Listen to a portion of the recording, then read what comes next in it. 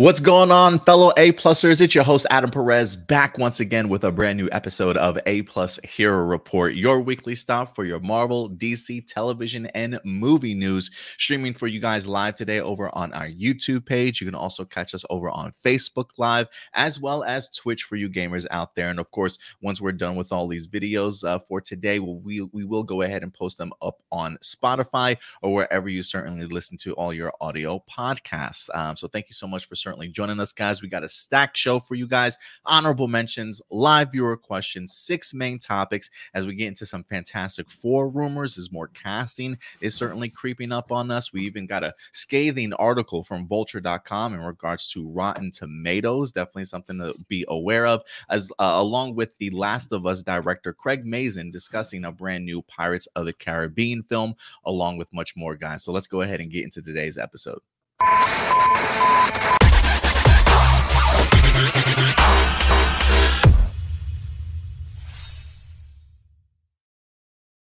What's going on, ladies and gentlemen? Welcome back once and all to another episode of A-Plus Hero Report.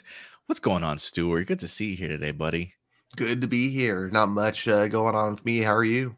Not too bad. Not too bad. I feel like I'm hopefully this isn't dragging too much. I got my internet and stuff in, so hopefully we're not a little bit behind, but hopefully everything stays together for today's episode. Last week we had to do 2 parts for for A-Plus Hero Report, so it definitely threw us off a little bit in that regards. But we'll see how today's episode should go. Even though it's just the 2 of us right now, I believe Indy might be joining us a little bit later. So we'll definitely see if he can certainly do so. But what's going on, buddy? How's your week been? It's been a pretty relaxing week. I had basically I took a week off from work, but I didn't go anywhere. I just had like a nice staycation, which I feel like nice. I kind of needed after like the last couple months with not only Barbenheimer, but just like we've just been doing really good at the theater, like getting nice. A lot of business, which has been great, especially because, we get paid but with tips as well. So like my paychecks have been looking really nice, but I just needed a little break after that. So I had like a really nice relaxing week off, and now I'm ready to get back to work on Tuesday. Awesome, man. I'm glad to hear that you got some R&R for yourselves. Every once in a while, a good staycation ain't too bad. As much as I would love to do some traveling, there's nothing like having a couple days off and being able to just chill at home and relax. You know what I mean? Oh yeah. And then also playing some Baldur's Gate while doing so also helps. I dig it, man. I dig it. I don't know why, but like I could hear you perfectly fine on my end, but it does feel like visually your thing is lagging a little bit. I don't know if you want to pop out of the studio, pop back in real quick. I don't know if you want to do that. Yeah, I'll try that. Does it look okay for you?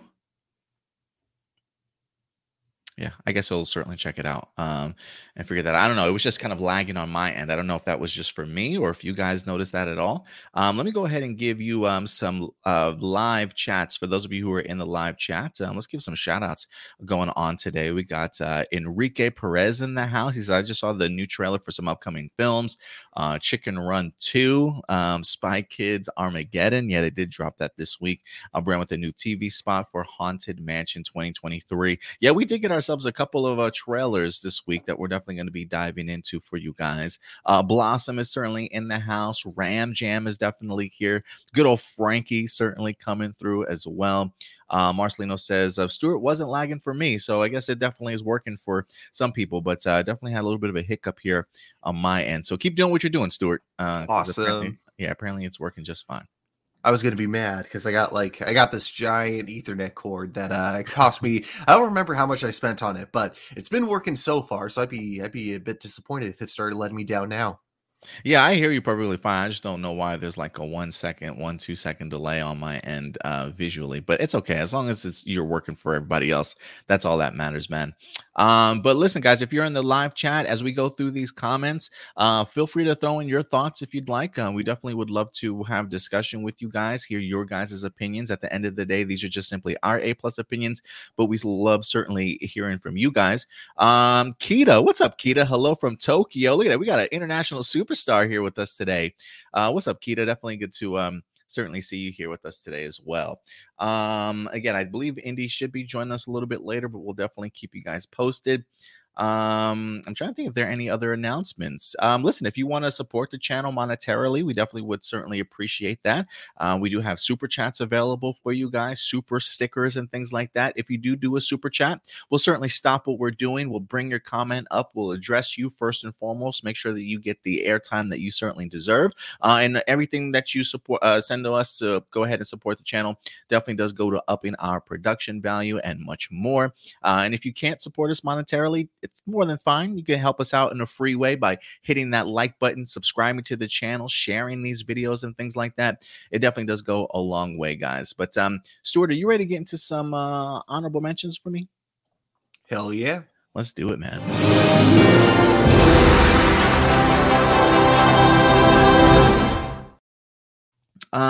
I guess let's I don't know if you've had the opportunity to check out some new trailers this week. I feel like looking at the Facebook page, we posted a ton of trailers over there. There was even a brand new Exorcist trailer. I think we highlighted the teaser trailer a week or so ago, but they did go ahead and drop a brand new one. If you haven't had the opportunity to check it out, it is on our Facebook page. But there are a couple other ones that I wanted to highlight real quick. First of those being the Monarch trailer. We did get ourselves a brand new official trailer here. I don't know if you've had the opportunity to check this one out for yourself, Stuart, but I really dug this one. Again, all these trailers are on our Facebook page if you want to go ahead and check them out for yourself. I absolutely love this trailer. It definitely got me hyped, getting an opportunity to see a returning Kurt Russell in here. I love the fact that him and his son are playing the same character, that just like generations apart. It really works for me in here. And I think this trailer does a really good job of sort of setting up the time period in which this takes place. We get to see San Francisco that's been destroyed. Sorry, Stuart. So this definitely picks up after the Godzilla movie, the first one with Aaron Taylor Johnson, but definitely between the second one, King of the Monsters. So I'm under the impression, just hearing how Kurt Russell's character is talking about, he's probably picking up where, or it feels very much like he's picking up from where the John Goodman character sort of maybe left off at from Skull Island. We even get to see a cameo from John Goodman in here as his character from Skull Island, which I thought was actually really cool. Just continuing to show those connective pieces and connective tissues that this particular series is really going to be when it comes to the movies themselves. So that's kind of the impression that I'm getting, him kind of building up with this knowledge of these monsters, this secret organization behind the shadows with everything that's kind of going on with all these monsters. But visually, it looks great. And while I personally don't have Apple TV, Stuart, if there is any show that might actually make me get Apple TV, believe it or not, it may be Monarch here, Legacy of the Monsters. But have you had the opportunity to check out the new trailer? And if so, what did you think of it? Yeah, I saw the new trailer, really enjoy it. So I like that we're getting kind of a origin story with Monarch, and then also kind of, yeah, it looks like they're kind of telling you where they were, like in between the events of Godzilla and then King of the Monsters. So interesting time period. So it also gives them an excuse to, I guess, like I'm assuming we're going to get new monsters introduced into the show as well. And then yeah, like you said, visually it looks incredible, especially that last shot we get of Godzilla at the end. Like it surprises me that we can now pull off effects like this in a TV show and not just like movies anymore. I know, it's almost equivalent these days. Well, look, the amount of money that they're spending on these television shows is that of like movie budgets. So they're definitely putting all their chips on a lot of these series. But you're right, I do think we're going to get introduced to some brand new monsters in here. There's a cool shot of like a winged monster flying over a forest real quick. So I'm assuming this is the time period in which they kind of discover them, because when we do get into King of the Monsters, they already have like labs that are set up that have found like these monsters still chilling in their cocoons and things like that. So I guess if anything, it would be interesting to see like what creatures have awoken since that time between King of the Monsters and the Godzilla movie. So yeah, man, I'm really looking forward to this. And look, the Russells, I don't think you could go wrong with them as actors. So I think they're definitely going to carry this to this show. So I'm looking forward to it. Another trailer that we wind up getting, Castlevania Nocturne. This is going to be the sequel to the Castlevania animated series. This one following Richter Belmont. I gotta say, Stuart, and maybe you might be able to give more insight into this series. While I watched the first season of Castlevania on Netflix, I'd never finished the series. I think they maybe had what, 2 or 3 more additional seasons, maybe 2 more. So I never finished that story on Netflix, but I was always impressed with the first season. It's a bummer I never went back to visit it, but I gotta tell you, man, I went and watched this Castlevania Nocturne trailer today. It's been up for a few days now. It's got like 1.3, 1.4 million views. So people are definitely checking this out. But I gotta tell you, I think if there's anything that really stood out to me, I don't know if this is the same animation company that did the first Castlevania, but man, the animation looks stunning in here. I mean, it looks unbelievable. The action pieces look absolutely remarkable. I love the accent for Belmont. I love his attitude. It looks like this is going to be a pretty intense show for sure. As this one, I believe, is adapted from another Castlevania video game, but I'm not too familiar exactly as to which one. But I believe this is, in fact, a sequel to the other Castlevania series we got on Netflix. So this looks like it's building up a lot of momentum. It looks great. I don't know what's going on, but it looks great. Something I certainly would be interested in. But what about you, Stuart? Oh, I think you're muted. Yeah, I haven't had a chance to check out the trailer fully, but yeah, from the bits and pieces that I'm looking at right now, definitely the animation looks incredibly clean. It does look like the same art style that I remember It from does, the right? original art from the original anime, but like improved basically. It looks like it's the same art style, but like with like I don't know if the animation budget has just gotten higher or if the animators themselves have just gotten more and more confident. Not that the animation was bad in the original show, it was great, but yeah, to see them improve this much is pretty amazing. But yeah, like you, I never got past the first season of Castlevania, but this is kind of making me want to go back and watch it It so I really can is. watch this show. It really is, though. It really is. Marcelino says we're missing out on a lot of great things in Castlevania. I believe you. I trust me. I believe you. There's nothing in season one that made me say, "Oh, I shouldn't finish this." I just think I just got sidetracked with so many other shows and things that I never just revisited it. But it is definitely one I certainly plan on checking out. But if you haven't had the opportunity to check it out, guys, Castlevania Nocturne, great new trailer. That's currently up. And then we also got a Gen V trailer here this week. I don't know if you got the opportunity to check this one out, Stuart, but I got to tell you, man, I continue to get more and more fascinated with this particular series.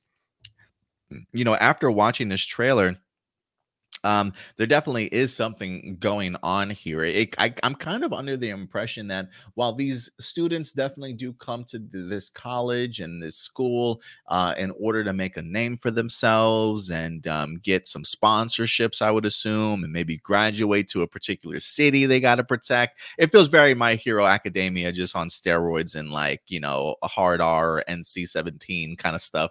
But it feels very much as though there is something going on behind the scenes here, that like the organization or a group are kidnapping maybe some of these kids, maybe doing experiments on them.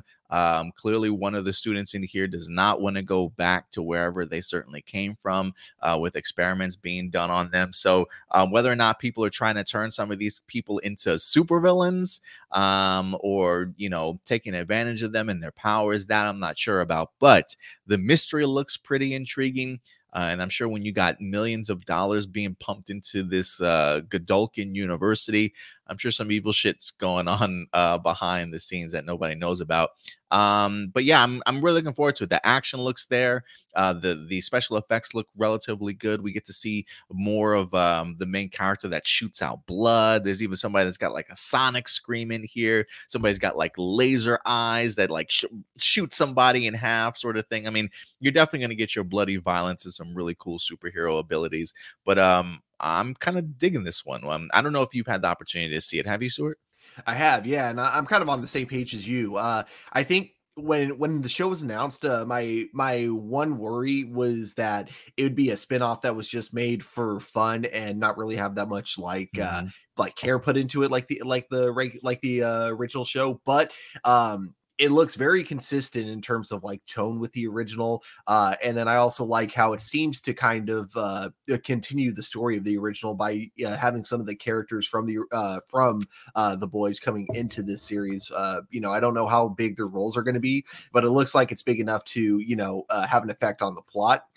So I did like the couple of cameos that we got in the trailer. And then, yeah, I just, the overall like action that we got in it, and the violence, it looks very much it's like you can just take any shot from that out of context, and immediately you're just gonna know, oh, that must be the boys. Yeah, absolutely. There's another cool shot in here, and I remember seeing this picture, but I didn't know where it was from, of this girl like just completely soaked in blood. And they come to find out in this trailer, like she's somebody that can shrink miniature. And I just see her coming out of somebody's ear canal, like this dead body that's on the ground. She's just like coming through the blood out of somebody's ear canal. Sort of a really cool shot. I love how they did it though. But yeah, man, it's visually, it's pretty stunning. See, now that I know how unhinged the show can really get, especially with shrinking powers from, the previous season, I'm definitely excited to see what they do with her in this show. I mean, they're talking about like some of the deaths in here is like so gnarly that like if you thought the boys that like the last season of the guy going up, into the guy's body and then enlarging, like if you thought that was intense and like just over the top, apparently there's much more for us in store in this series that I can't even wrap my head around, honestly. It's like they wanted to cover both Thanos theories because the first one, of course, and then in this one it's the ear because that was the other argument people were making. Well, Ant-Man would just have to jump through Thanos's ear; it'd be easy. Yeah, man, they're definitely bringing them all to reality, testing these theories out for sure. But some great trailers, man. Again, there's also another like Exorcist, the Believer trailer on the Facebook page if you haven't done so. Yeah, there was a Spy Kids Armageddon trailer as well. So a ton of trailers to certainly get into. Did you I do have one more honorable mention, Stuart, but did you have any honorable mentions here this week also or not? Nope, not this week. Okay. One of the last honorable mention before we get into our main topics, then the WGA, the strikes certainly continue for the unions, WGA along with SAG-AFTRA. They recently released a statement as negotiations, I want to say negotiations kind of picked up again briefly and then quickly kind of fell apart once again. I don't know if they're still meeting behind the scenes and keeping them close, but WGA released a statement here this week, and we'll bring it up and sort of read it for you guys. That was pretty fascinating, Stuart, that they're implying that the group that they're negotiating with, the AMPTP, which is sort of like, I guess if you were to look at like a union for the studios, that's probably them, right? Like the streaming services and studios use the AMPT sort of as their umbrella for negotiating. Well, the WGA believes there might be cracks in the AMPTP, suggesting the idea that maybe some studios are willing to negotiate, but maybe others aren't. And maybe this is what's kind of keeping things back. I do want to read this as briefly as I can, but it says, "Dear members, we know that people are anxious for information about the status of the negotiation and how difficult it can be to stay strong during periods of silence, which is only exacerbated by the company's recent attempts to make an end run around the negotiating committee and confuse the narrative. What follows is an update on where we are and how we got here. We share things we have not shared up until now, including conversations with individual executives that illustrate how some of the companies can already see a path toward making a deal, while other members are not there yet." It says in the 130 days since the strike began, the AMPT has only offered one proposal to the WGA, which was on August 11th. Since then, the companies have not moved off that proposal, even though the WGA in turn presented our own counter proposal to the AMPT on August 15th. So they've all given a proposal. The current standstill is not a sign of the company's power, but of AMPTP paralysis. It says the studios and streamers bargaining together through AMPTP have disparate business models and interests, as well as different histories and relationships with unions. They are competitors in all respects, except when they band together to deal with Hollywood labor. Through the AMPTP, these legacy studios and streamers negotiate as a united front, which allows hardliners to dictate the course of action for all the companies. The AMPT purports to present all of these desperate corporate interests, but in practice administers a system that favors inflexibility over compromise and sacrifices the interest of individual companies in reaching a deal. That regression to the hardest line has produced the first stimulus strike since 1960. It also goes on to say here that on the second page, it says, in contrast, during the individual conversations with legacy studio executives in the weeks since SAG-AFTRA went on strike, we have heard both the desire and willingness to negotiate an agreement that adequately addresses writers' issues. One executive said that they had reviewed our proposal, and though they did not commit to a specific deal, said our proposal would not affect their company's bottom line and that they recognize they must give more than usual to settle this negotiation. Another said they needed a deal badly. The same executives and others have said that they are willing to negotiate on proposals that the AMPTP has presented to the public as deal breakers. On every single issue we are asking for, we have had at least one legacy studio executive tell us that they could accommodate us. So while the AMPT structure is impending progress, these behind-the-scenes conversations demonstrate there is a fair deal to be made that addresses our issues. Given the outsized economic impact on the strikes on the legacy companies, their individual studio interest in making a deal isn't surprising.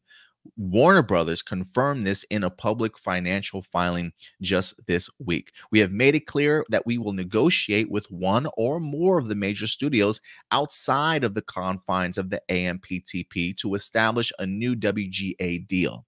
There is no requirement that the companies negotiate through AMPTP.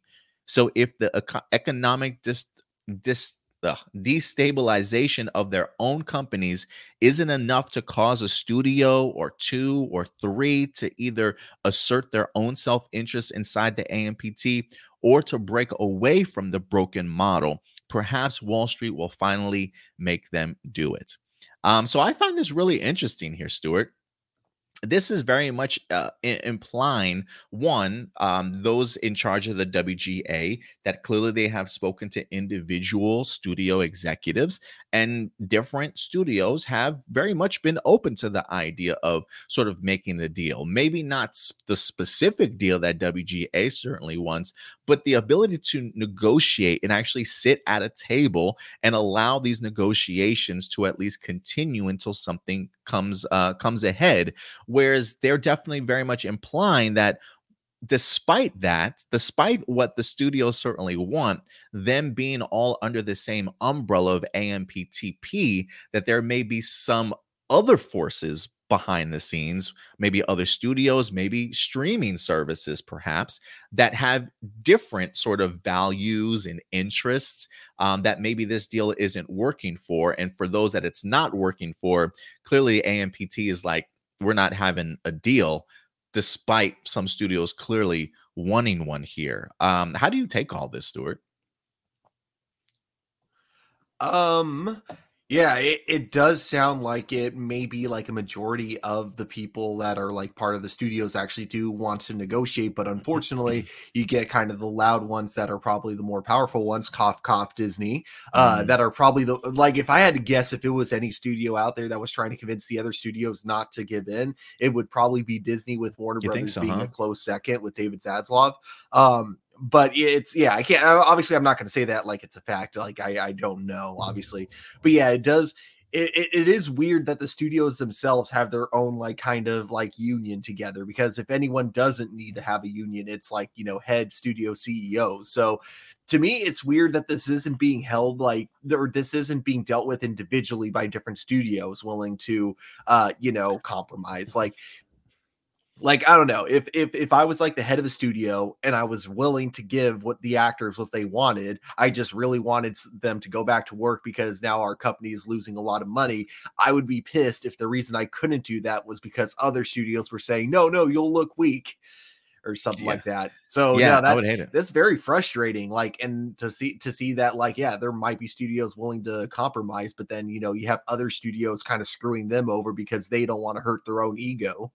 And I was hearing that like somebody like A24, I think was in the process of making deals with the WGA or maybe even SAG sort of thing. Like it would not surprise me if eventually we do get studios that kind of separate from AMPTP and decide to actually sit down with them and start making some deals individually, because I'm under the impression that A24 may be able to get writers and maybe even some actors in front of cameras and production started relatively sooner than maybe other companies, if they're not willing to kind of step up. So I'm glad that the WGA kind of called the AMPTP out on this. If I had to guess as to maybe who the culprit is in regards to like a company or a studio that is really holding other people back from doing this, for some reason, I like when you say Warner Brothers, when you say Disney and then maybe Warner Brothers, my first thought is Netflix.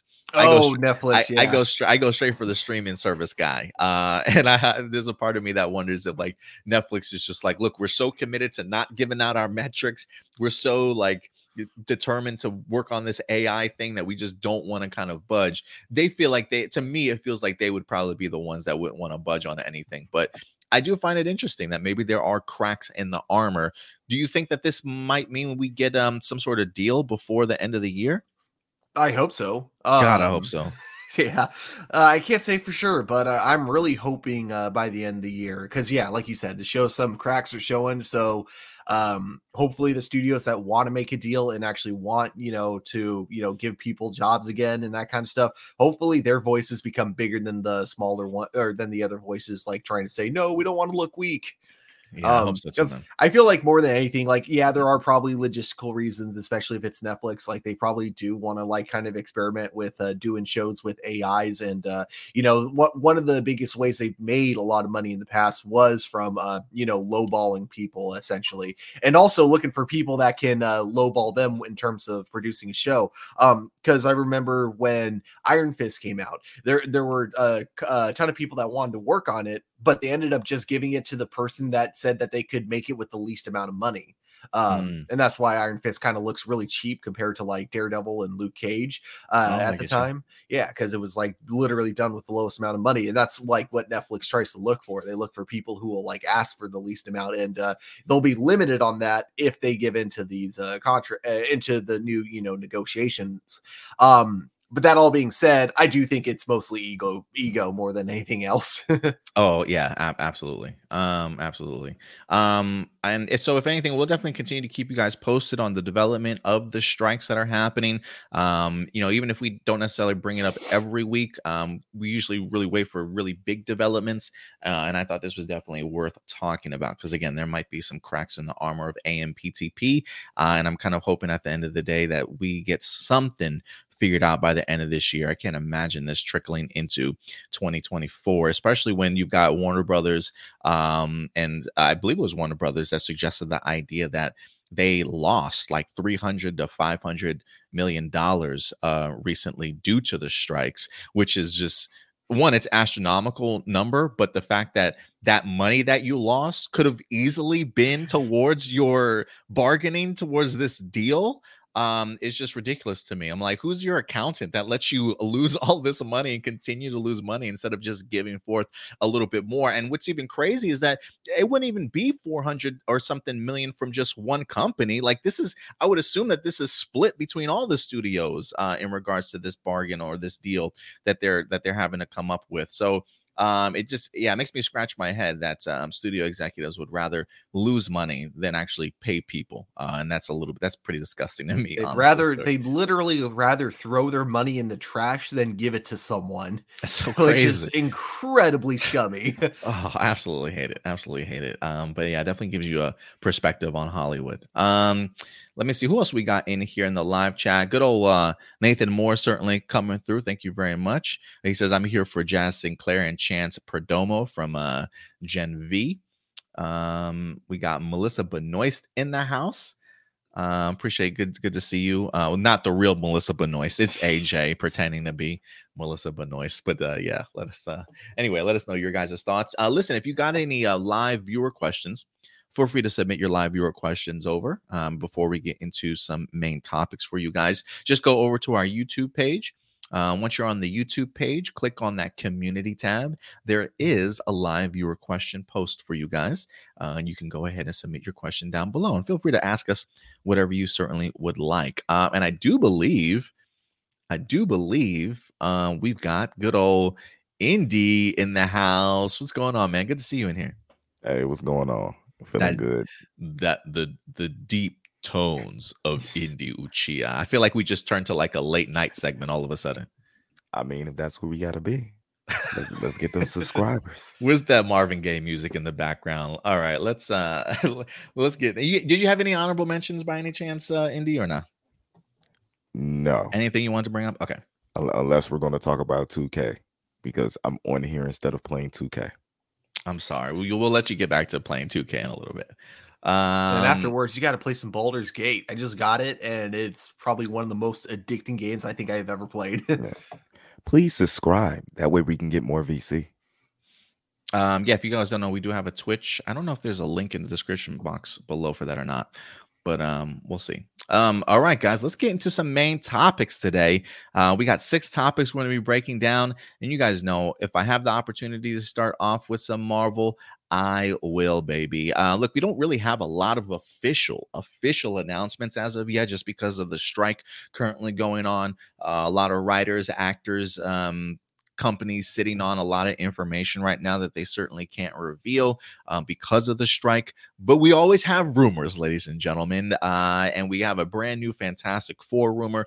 We've been keeping you guys up to date when it comes to just the casting of this particular movie. I believe for the most part, we've teased at the idea of Vanessa Kirby possibly being Sue Storm. I believe that she might have been offered a role.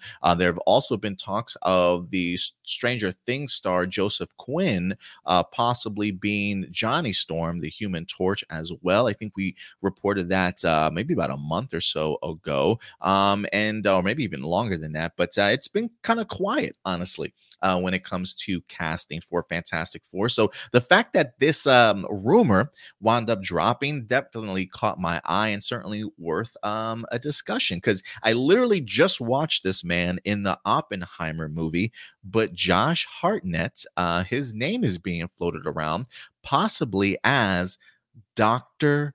Doom, baby. Now, whether or not he might be potentially the villain of the movie, who certainly knows, but I thought that this rumor was certainly an interesting one. This actually comes to us from the Illuminati. They are not the source of this information, but they have written this article.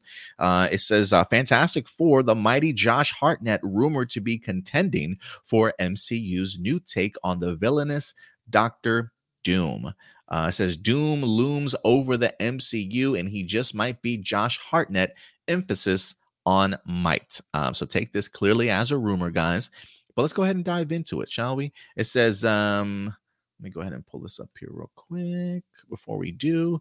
It says, good old Josh Hartnett has returned to rule over Hollywood. Now, allegedly, he might rule over the MCU. According to a report by Giant Freaking Robot, which was subsequently supported by Jeff Snyder himself, Josh Hartnett is slated to play the King of Latveria.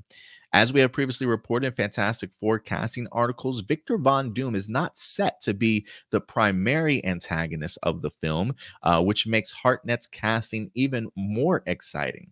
Fresh off the back of Oppenheimer, he is going to be in demand, and I'm sure Marvel won't waste such a good casting opportunity. Could we already be thinking about a sequel? So it looks as though the name of Josh Hartnett is certainly being thrown around. And I think the article itself if you're not too familiar with Josh Hartnett, they do have some notable roles that he certainly might have been in. So if you're looking to catch him in some films, Pearl Harbor, 2001, Black Hawk Down, also 2001. That must have been the year of Josh Hartnett. Lucky Number 11 back in 2006, which I was a huge fan of. Great storyline and great twists and turns, honestly. He was also in Sin City back in 2005, and they also have 30 Days of Night, 2007, another classic. I don't know how much. I feel like Josh Hartnett might have taken like a sabbatical away from acting for a period of time, or maybe he just wasn't in the news for a while. But I feel like seeing him in Oppenheimer is the first time I've seen him in something in quite some time.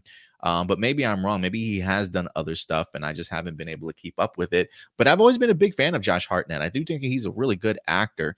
I will say this possible rumor of him being cast as Victor Von Doom does surprise me. I wouldn't say Josh Hartnett was certainly my first choice when it comes to Victor Von Doom, but I could easily see him in this role. Handsome dude, pre Doctor Doom mask, and he's a powerful enough actor, I think, to certainly capture this role. But what do you guys think, Stuart? I'll throw this to you first. Josh Hartnett as Doctor Doom, yay or nay? Nothing against the actor. Like, he was great in Oppenheimer, and he's good in a lot of things I've seen him in. I think it's hard to say because I can't remember what else I've seen him in besides Oppenheimer recently.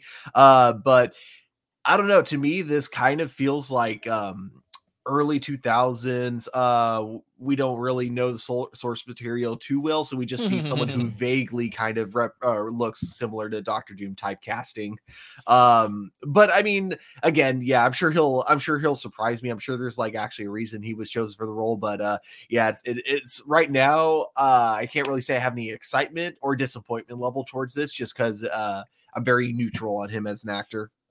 I gotcha. Yeah, and I mean, if it's been a while since you've seen some of his work, do you remember any of his other work from the past that you might have caught him in? I'm gonna look him up on IMDb real quick just to see what else I've seen him in. Yeah, no problem. Indy, let me come to you real quick. While Stuart does that, when it comes to Josh Hartnett, now I feel like you've been pretty passionate about who you would like to see or have some potentials of your own that you would like to see play Doctor Doom. I don't know if Josh Hartnett was gonna make your cut or not.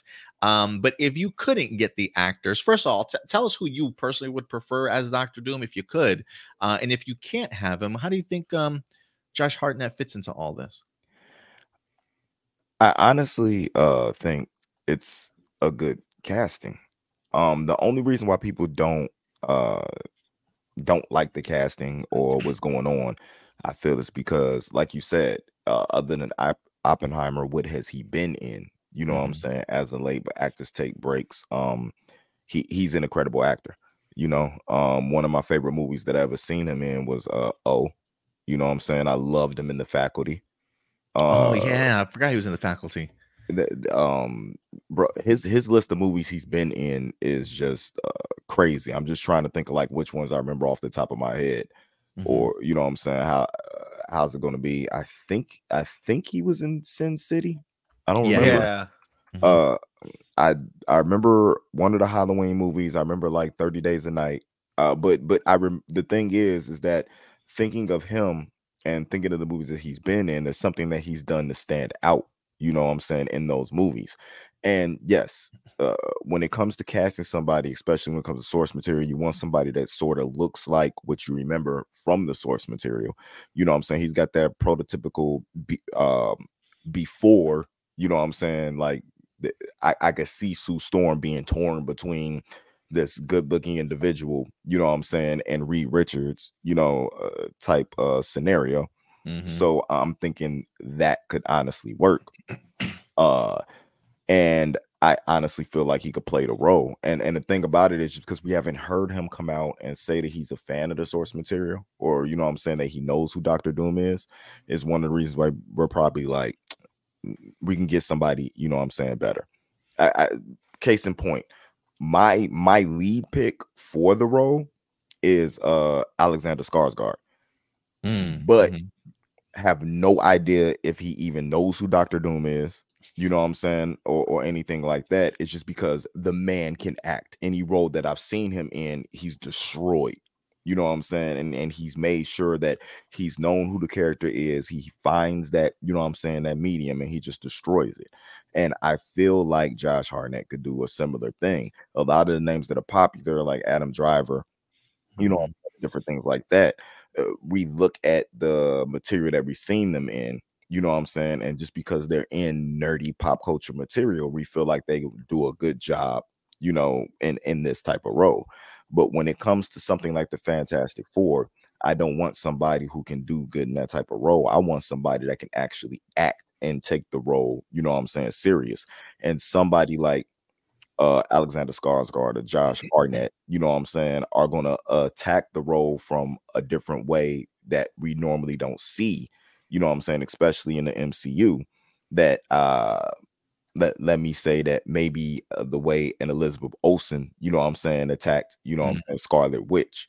So I'm thinking that maybe it might be, you know what I'm saying, a good casting, and probably the best one that we heard of as of yet.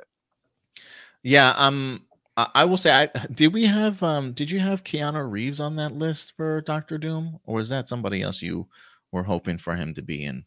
I think can't remember. I think he was on my list, but I think I wanted him to play somebody else though. But he was on my list for Doctor Doom.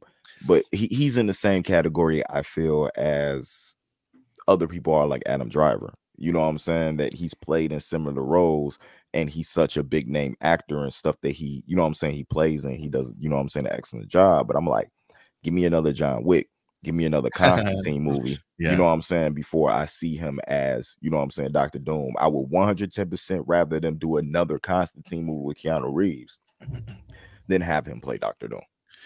Yeah, I find Josh Hartnett very much as like the dark horse pick in this one. You know, there's definitely going to be a lot of fan casting surrounding this guy, who everybody certainly wants to be their Doctor Doom. But it always comes down to what the script asks for, you know, and while we certainly might have a vision as who we think could certainly play Doctor Doom, you know, maybe to the writers and those putting this film together, maybe Josh Hartnett really fits everything that they're certainly looking for. Because I definitely agree with you, Indy, in the sense of like, if Sue Storm's got to pick between Reed Richards and Victor Von Doom, I need my Victor Von Doom to be pretty handsome and has great charisma and be convincing as hell. And Josh Hartnett definitely does that. And I do think, look, I never really question the MCU's casting decisions for the most part.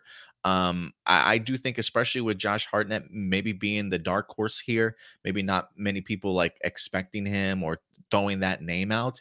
And considering how good I personally think Josh Hartnett is as an actor, I do think that he can easily tackle this role. And I do think he's going to be sneaky good in here. If this casting rumor does certainly turn out to be true. Again, maybe not necessarily my first choice, because I do think that we get so accustomed to people that we've seen in sort of comic book movies already, or have already like dabbled in sort of this type of genre before, whether that be television or movies sort of thing. But yeah, Josh Hartnett, I don't, maybe Stuart can tell me like what his most recent stuff was on IMDb, but I personally have not seen him around for quite some time until it's come to Oppenheimer. So I can understand him not necessarily being on the tip of everybody's tongue in regards to like, yeah, I want this dude as Dr. Doom. But Hartnett is more than capable of certainly pulling this off. He's got the looks, he's got the charisma, he's got the acting skills. So yeah, and like, you know, I know, Indy, you say that you think that this is probably would be the best casting choice that we've seen so far. I'm still a really big fan of Vanessa Kirby as Sue Storm. I do think that she'll probably really kill that particular role. So I'm liking how it's coming together if these casting announcements do hold up when it comes to official announcements. But yeah, wasn't expecting Josh Hartnett, but I ain't mad at it. I ain't mad at it either. Any thoughts, Stuart? Yeah, I think I just need to see more of his movies because I'm like looking through his IMDb, and the most recent thing he's been in besides Oppenheimer was Black Mirror. Which episode was that? Because I Oh actually yeah, don't. what episode or season? Oh, it was the newest season, season 6. So that's Oh, why I I haven't haven't seen seen him it. in that. And then I'm trying to like look. So like I think yeah. So between that and then Pearl Harbor and Sin City, I don't think I've seen him in anything else besides those movies.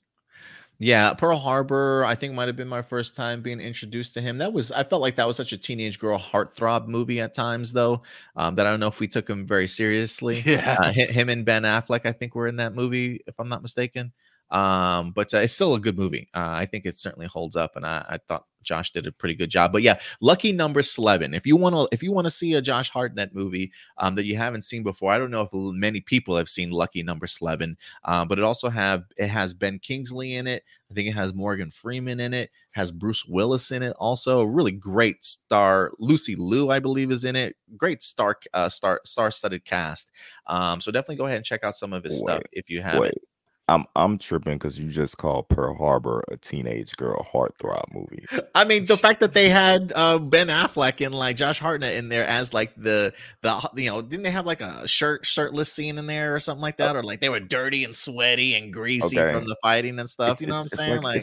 I mean, it's on base. I mean, stuff. You know what I'm saying? Stuff like that happens. I mean, I'm just saying it's appealing. It's appealing to them, is all I'm saying. It's a lot of stuff that's, you know what I'm saying, appealing to women. Every movie The Rock or Zac Efron has been in has been appealing to women, but that doesn't mean that Jumanji, you know what I'm saying, this was like a teenage heartthrob girl movie. This is like fresh off of like the success of the Titanic. I felt like we got the Leonardo DiCaprio as Jack, heartthrob girls. I love you, Jack. And then same thing with Josh Hartnett and Ben Affleck in Pearl Harbor. It's the same thing. I'm kind of with Adam on this one. It was like, I feel like Pearl Harbor was way more about the romance, and then it was like, and then Japanese invasion. And then back to the romance.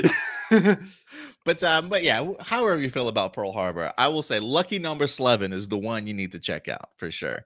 It was a real story, guys. It was a real story.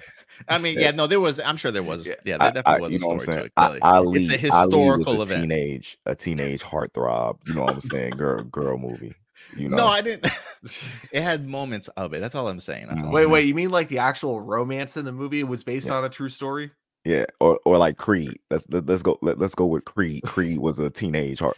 I get you. Okay, I can kind of see an argument for Creed too, but here's the thing: you get just as much boxing as you do with romance. It's a lot more balanced in Creed, I think. Well, I mean, in Pearl Harbor, you can't just start off with the, you know what I'm saying, the invasion and the bombing, or you know what I'm saying, or the movie's over. True. We got Nathan here. He says, call me crazy, but I don't want that typical MCU film image. The Fantastic Four should be unique and a standout. No, I definitely agree with you.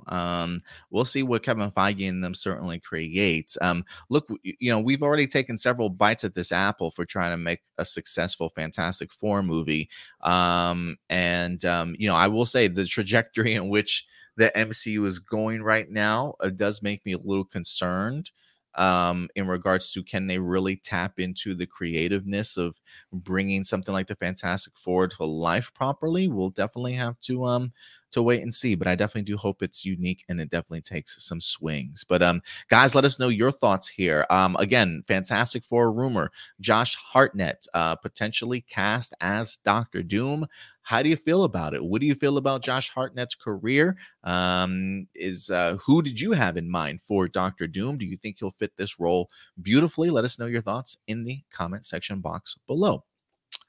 And you know what? We'll stick in the MCU and we'll move over to the MCU of old when it comes to the Netflix Marvel Cinematic Universe, if you will, going back to good old The Defenders era. Definitely a lot of unanswered questions. A lot of us certainly wanted to see more seasons as we start now going into the Disney Plus MCU TV era, if you will. We have some returning faces for things like the Daredevil Born Again series. I believe the Echo series will also see a returning Charlie Cox and Vincent D'Onofrio as Matt Murdock, along with the Kingpin as well. But there are still some faces from the Netflix time period that we have not certainly seen, that people are hoping that they get the opportunity to certainly reprise their roles. One season when it comes to Netflix Marvel that I think some people certainly pushed back against, maybe not their best work, the Iron Fist series. Well, I think a lot of people would like to try and strike season 1 away from their memory. Season 2, I think, certainly did come through for its fans in regards to rejuvenating it a little bit, giving it a very hopeful, certainly looking future with some of the characters and sort of the storytelling that they had for season 2 of Iron Fist. But unfortunately, that never came to fruition. And one of the Marvel Netflix directors today or this week is currently in the news, giving us a tease as to what we potentially could have gotten, as apparently there was a Defenders spin-off series that potentially would have been in development. And I really wanted to have you on, Indy, for this one specifically, because you did go ahead and actually review the Iron Fist season 2 for us back when we were A+ Opinions, if I'm not mistaken. So I definitely want to get your perspective on this. But it seems again that we would have had a Defenders spin-off titled Daughters of the Dragon. And this actually might have come to us directly from that of the Iron Fist series. So let's go ahead and get into this. This comes to us from superherohype.com. But this article, if I'm not mistaken, does come from elsewhere. I believe it's the Luke Cage director confirms he tried to set up a Daughters of the Dragon series. It says Mark Jobst, who helmed 2 episodes of Luke Cage, confirmed that he was trying to set the stage for a Daughters of the Dragon spinoff. While speaking about his latest project, the live-action One Piece show, he spoke with The Hollywood Reporter. The filmmaker was prompted on whether he intended to pave the way for a series dedicated to Misty Knight and Colleen Wig. Let's go ahead and pull this up here for you. He says, yes, absolutely. There was some relationship building in the episode, starting with the boxing ring training, is what Mark Jobst said. That culminated in Colleen deliberately leading Misty into a fight to get over her self-pity, knowing that Misty would rise to it, which she did. The two of them going off into the smoke and Boca as a definitive twosome was a nod to the potential of Daughters of the Dragon. It says, while the setup was established, the show never came to fruition after Marvel Studios reclaimed the rights of many of the Defender characters, effectively putting that version on the franchise to rest. So, if you looked at Iron Fist season 2 or Luke Cage, possibility that you might have thought, hey, there seems like there's more to this that we unfortunately never got, you probably would be right. So let me ask you first, Indy, since you did get the opportunity to watch a lot of these Netflix series, and you were a big fan of Jessica as Colleen Wig, if I recall properly, missed opportunity? Would have looked forward to this? What are your thoughts on this, to see that there potentially was more? You could tell that there was going to potentially be more, and there was something going to be set up off of that, just off of the last episode of it was second season of Iron Fist, I think it was. It was a complete setup. Colleen Wig had been doing her thing, and I forget the lady's name who played Misty Knight, but they had been doing their thing for seasons. When it came from Luke Cage, when it came from Iron Fist, part of the best thing about Iron Fist was the Colleen Wig character. And just watching this young lady develop from the short stint that she had in Game of Thrones. That's where her hype was coming, you know what I'm saying, coming from, because right off of her character dying in Game of Thrones, here she comes, you know what I'm saying, to be able to play in Iron Fist.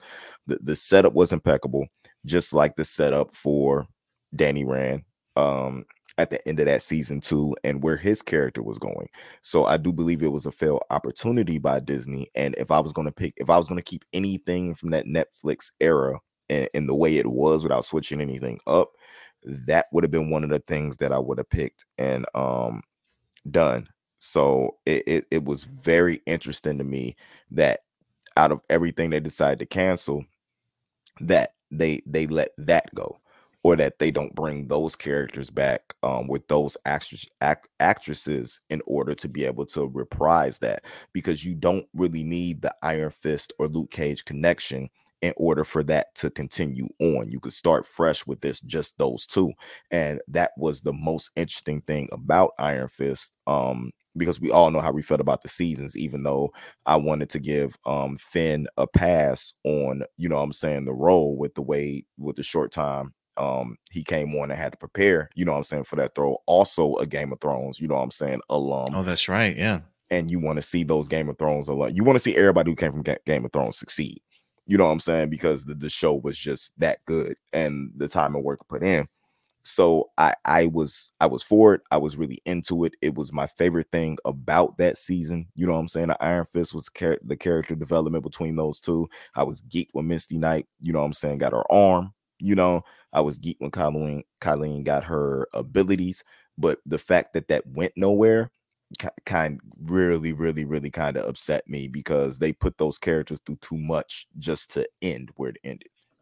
Yeah, I can imagine that's a little bit of a bummer when you have high hopes for characters that are written great, and really given an opportunity and not see them hit their fullest potential. I've actually Marcelino says Simone Missick was the actress who played Misty Knight. Thanks for the clarity, Marcelino. As far as Jessica Henwick, who played Colleen Wiggin here, while I personally didn't watch Iron Fist season 2, I remember how much Indy really boasted about her and her performance and wanting to kind of see more of her. And since then, she has popped up several other places. I remember seeing her in The Matrix Resurrections, which kind of surprised me. Cool role and opportunity for her in there. She was also in The Gray Man as well, the Netflix series from the Netflix movies from the Russo brothers. And then she popped up again most recently. I remember seeing her in was the Glass Onion movie.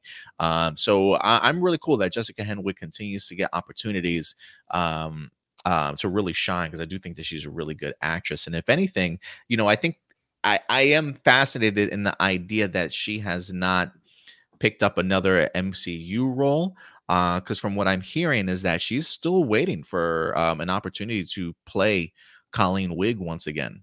So whether or not an opportunity like that pops up for Jessica Henwick, I don't know. Would you guys want to see her back as Colleen, or do you think she should be in the MCU as somebody else? I might actually throw that question to Stuart to get to hear your thoughts on that, and just the potential for them to have been a spinoff, Daughters of the Dragon. Would you would have thought of that?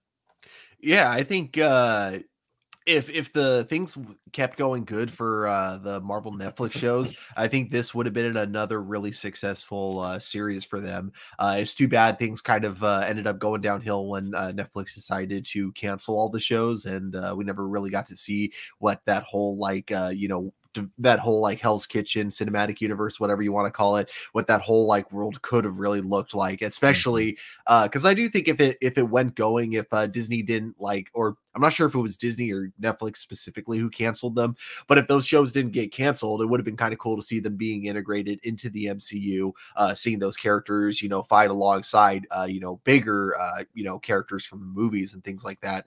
But I really do like the idea of the spinoff show, what they were planning. And I do think, Jessica Henwick, if she were to ever come back to the MCU, while I wouldn't mind seeing her take up a new role, I would really love to see her reprise her role though from Iron Fist, because I think a lot of people who didn't like the show will admit that her character was really well done. Strong, yeah. And that's even more impressive when you kind of consider the apparent behind the scenes shit that was going on, where a lot of the actors were being treated very poorly, especially the Asian actors.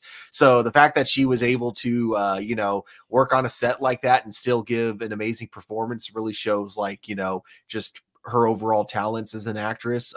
So yeah, I would love to see her come back as the character. But again, if she comes into the MCU as a different character, totally fine with that too. Yeah, man, I'm right there with you. I personally would like her to come back as Colleen. Look, just give us a Heroes for Hire series already, please. Yes. I mean, you literally can take all your other Netflix characters and put them into one show. I mean, you could literally have an ensemble show that focuses on Luke Cage. You can have Kristen Ritter come back as damn it, what's her name? Jessica Jones. Jessica Jones. So yeah. Yeah, you can have Luke Cage, Jessica Jones, bring in Misty Knight, bring Colleen Wig back. Hell, I'll even take a Danny Rand Iron Fist again, and have those five be the leads for your Heroes for Hire show, and everybody can just easily reprise their roles if they certainly wanted to. So I do think that the potential is certainly still there. We'll see once we get introduced to the Daredevil series. Once Echo is certainly revealed, maybe it'll give us a better sense of what sort of that as you mentioned it, Stuart, the Hell's Kitchen aspect of the MCU universe, like what that might certainly look like. But once you've established that, I would be perfectly okay with the idea of them bringing in more of these actors from Netflix. I mean, I can't remember if it was from the set of like Daredevil or some of these shows, but I feel like I've personally have seen photos of like Kristen Ritter still hanging out with some of these cast members after all these years, kind of hinting at teasing at potentially something. So whether or not we do get something in the future, who knows? But I would love it. I think this was a missed opportunity. But look, if I'm Marvel and I get my rights back, yeah, I probably will want to do something with these characters myself. So I don't blame them for canceling that stuff, but it just feels like, at least when it comes to Iron Fist, right? A lot of people shit on season 1, rightfully so, probably. Season 2, I definitely do think was going in a much better direction of establishing characters better. And I think they definitely had some potential for more to build off of it had we gotten it. But we're not there anymore. And we'll see if these characters eventually return. But I've turned out to be a big Jessica Henwick fan, though. Yeah. Oh no, Yes. no, sorry. Yeah, I was just agreeing with you. Oh, I was like, yeah, she's delivered some pretty good things. But let us know your guys' thoughts. Daughters of the Dragon. Is that a spinoff you probably would have liked to have seen with Colleen Wig and Misty Knight? Apparently, it was something that they were contemplating before Marvel took back their rights for these characters. But a lot of potential. But let us know your thoughts if you guys would have liked to have seen that in the comment section box below. And I think with that, let me see what anybody else is saying here. Shout out to Double C for certainly coming through today, man. He says, I think Josh make a good Dr. Doom. However, I haven't seen Josh in years. What's he been doing all this time? Do you ever figure out his IMBD? Like, has he been doing other content and other acting work or no? Oh yeah, like I think the most recent thing he's been in besides Oppenheimer, he's in an episode of Black Mirror, the most recent season. He did say that, right? Season 6. Yeah. Anything else before that? Do you recall? Oh, not that I can recall now. Okay. So yeah, he's definitely been very much MIA. I wonder if he's had a family, if he's got kids, if he's just been raising them behind the scenes and hasn't really been getting into much. But it definitely felt like there was a Josh Hartnett era for sure, like early 2000s. He felt like Homeboy was everywhere. All right, let's go from that topic to another one here. Our third topic for the day. Actually, how do I have this set up? Oh, you know what? Let's get into some One Piece talk, y'all. Because One Piece wind up dropping last week, if I'm not mistaken. Has it been a week, 2 weeks? Yeah, I think it's been 2 weeks. I think it's been 2 weeks now.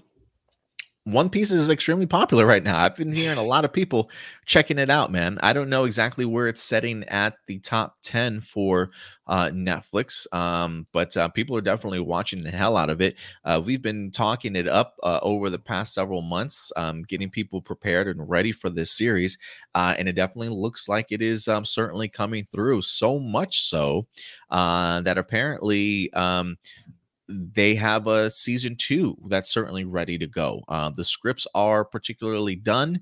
I think it's just really right now a matter of the strike sort of wrapping up before they can kind of get people back in front of the cameras. But Netflix is praising this series and also talking about just the high bar that it had to certainly overcome, and potentially is now sort of set for any other manga adaptions that Netflix certainly has plans to do. So let's go ahead and talk about the success of One Piece here as we go to an article. This is actually going to come to us from deadline.com. It says, One Piece cleared a very high bar, says the Netflix co-chief Greg Peters, saying making a statement for the streaming giant's evolving content approach. I always thought this was fascinating. So let's go ahead and talk about this. And if you guys have had the opportunity to see One Piece, let us know your thoughts on the series so far in the comment section box below or down in the live chat, guys. We'd love to hear your thoughts on it.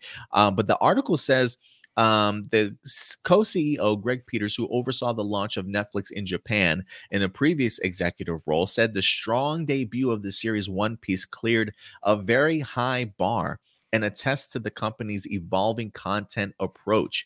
This is a very high bar to meet. To basically take a storied manga and deliver it in English language live action. Pretty much all the haters are out looking for a reason to hate you for it. To be able to deliver it and have it be massively popular and a success around the world is amazing to see. It says Netflix released its weekly top 10 charts, which had One Piece topping the English language rankings. While it fell short of Wednesday or Queen Charlotte levels, the adaptation is in the top 10 in 93 countries and number 1 in 46 of them, with 18.5 million views from August 28th to September 3rd. It says One Piece resulted from extensive collaboration between the U.S. and Japanese content teams at Netflix. The series is an example of Netflix executives trying to find places where there is demand we're not serving effectively. Across the globe, subscribers base of 238 million. What we're seeing is that the calculus behind that is getting more interesting and more complicated in ways that are very exciting to me. During the rest of 2023, Peters estimated several dozen new series will come along with the goal of breaking down those barriers between creators and audiences across territories. Paced by the ultimate example, the 2021 Squid Game, Netflix has increasingly prioritized series and films that can play well globally in spite of, or sometimes because of, their places of origin. So yeah, they're definitely trying to find more products that definitely appeal to people, certainly globally. And clearly One Piece is definitely one of them. I don't know if you guys have had the opportunity to see One Piece or not. And again, this goes to Indy and Stuart. I believe Indy, I believe there might be a review coming from you and maybe John later on this week. But let me go to you first, Stuart. You hear this about the high bar. I says this is a very high bar to meet, to basically take a storied manga and deliver it on the English language live action. You know, we've highlighted the creator talking about the back and forth between him and Netflix, sometimes his criticisms, but also his determination to certainly get it right.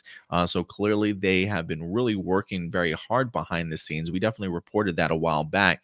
But now that One Piece is here and he talks about that high bar, do you think it certainly met that? And what are your thoughts on it? Personally, I definitely think they met that high bar. Yeah, so I finished One Piece and thought it was absolutely fantastic. And the fact that they had the creator of the manga working on it with them, I think is amazing. Haven't read the manga yet, but this show has made me want to actually like start reading the manga. That's how like good this show was for me personally. I think one issue I had with Cowboy Bebop is they try to do kind of something similar that they do with this show, which is they try to make it stylized, make it like look like you're watching a live action anime rather than try to, make it like rather than try to adapt it into a movie, they just make it a straight up live action anime. And I think it works really good with One Piece because One Piece is a comedy, it's a fun adventure, and so it having that kind of style works really well. Whereas it didn't work well in a show like Cowboy Bebop, which is based on an anime that was supposed to be taken, I think should have been taken a little bit more seriously. And that's why I personally couldn't get into Cowboy Bebop, but I love this adaptation of One Piece. So just it gets so many things right. And it's very original for the most part, very unique with its look. So yeah, the fact that it's doing really successful on Netflix is no surprise to me. I'm glad to hear it's successful, and I really hope, once the strikes are done, I do hope we get this season 2. And if I'm not mistaken, I do believe One Piece is. Did the same company create Cowboy Bebop? Were they in charge of this? I'll put that question to you, Indy, because I'm personally not sure. But did the same studio that did Cowboy Bebop do One Piece? And if so, what do you think made them get this right compared to them not getting that right? I'm gonna be honest with you. I don't know. I didn't even finish the Cowboy Bebop live action, but I do believe the issues that we have with what was going on is because Cowboy Bebop is a relatively short anime and manga. Like there's not a lot of source material to pull from when it comes, to Cowboy Bebop. One Piece, the creators and everybody, and another thing, the creator was involved when it was done. One Piece is over 1,000 episodes, like 1,000 chapters of the it's so much material, for One Piece. We know who these characters are. I mean, think about it. The Big Gear 5, showing, I think it was like 1,075, I think it is like, or maybe it was 1,175 episode of the anime. Like the show has been on forever. 2, as well as this live action was done, mamas, it's a lot easier to do One Piece than it is to do other anime adaptations, whether it's Dragon Ball, Bleach, Death Note. Those get a lot more absurd, a lot harder to do. One Piece is more of an ensemble cast. It's more than just, Luffy fighting the bad guy. Each individual character is well flushed out. That's one thing that One Piece does as a story better than any other anime. Every character that you're introduced to in One Piece is very important, and fleshed out. So it was built to me to be able to be live action, and they got the casting right. They didn't do the same thing when it came to other adaptations, except for maybe Bleach. But Bleach, the problem with the Bleach adaptation, it wasn't stylized enough after Bleach. It might have been taken a little bit too seriously when it should have had more of that anime flair. Technology has a lot to do with it. The way things are filmed. One Piece is basically anime version of Pirates of the Caribbean. What I'm saying? Like, that how to make this show what you need it to look like, because if you look at it, you feel crazy kid Captain Jack Sparrow. What I'm saying? And One Piece has been along for a while. I don't mean the comparisons, but the story of Pirates of the Caribbean has been around for years. That ride, that show's been at Disney for forever. You know what I'm saying? Like it had something that it could go off of, and just improve. Because if you ask me, it's a better version of that. But they doing 8 episodes is probably the best thing they could do. You know what I'm saying? Because the special effects and everything like that gets super expensive. So they were able to do what they needed to do to make it feel like it needed to feel. And when you have the anime and the manga readers on your side, when it comes to a live action, you're going to do well, because the One Piece is something that sells. sales. And as long as you stay true to the content, you're going to make money. Now, the issue we're going to have is, how do you keep it going in a second season? Because I believe somebody, Marcelino said it. He said, One Piece is good, but my concern is the series progresses, the powers become more absurd, and this could suffer from a Stranger Things curse where the actors are older than their characters. I don't believe it's going to suffer from the Stranger Thing curse. You know what I'm saying? Because Stranger Things, they start off so young as kids. That's the beautiful thing about One Piece. They're teenagers, they're adults. You know what I'm saying? Like, you're not going to have the same issue as you're going to have with Stranger Things starting off with the kids being as young. But the progress of Power Things is going to be very, very, very, very prominent in this series as Luffy starts unlocking gears and everybody starts getting more powerful. How are you going to visualize that? How much is that going to cost? That's going to be what we're going to do. You know what I'm saying? And that's what I'm looking forward to. Hey, I'm even looking forward to what Gear 2, Gear 3 is going to be like. I honestly don't think they're going to make it to Gear 5. You know what I'm saying? Even though that will break Netflix, just like Gear 5 broke, you know what I'm saying, Crunchyroll and the internet. You couldn't even get on Crunchyroll to watch that because it broke Crunchyroll. So I'm looking forward to this. I'm looking forward to see if they have a time skip. Like, if they don't, you know what I'm saying, don't show everything. And maybe, you know what I'm saying, jump ahead a little bit. That could always help. But there's so much lore when it comes to this. It's going to look crazy. And I can't wait to actually get with John and getting into a review to break down, you know what I'm saying, almost page for page anime live action. Because that's one thing they did. They stayed put to the lore and how the anime was put on, and you could almost take anime live action scene for scene and be like, oh, was this better here? Was this better there? That's one of the things they did, rather than trying to change stuff around to fit the actors that they had. They made the actors fit what was there, the source material.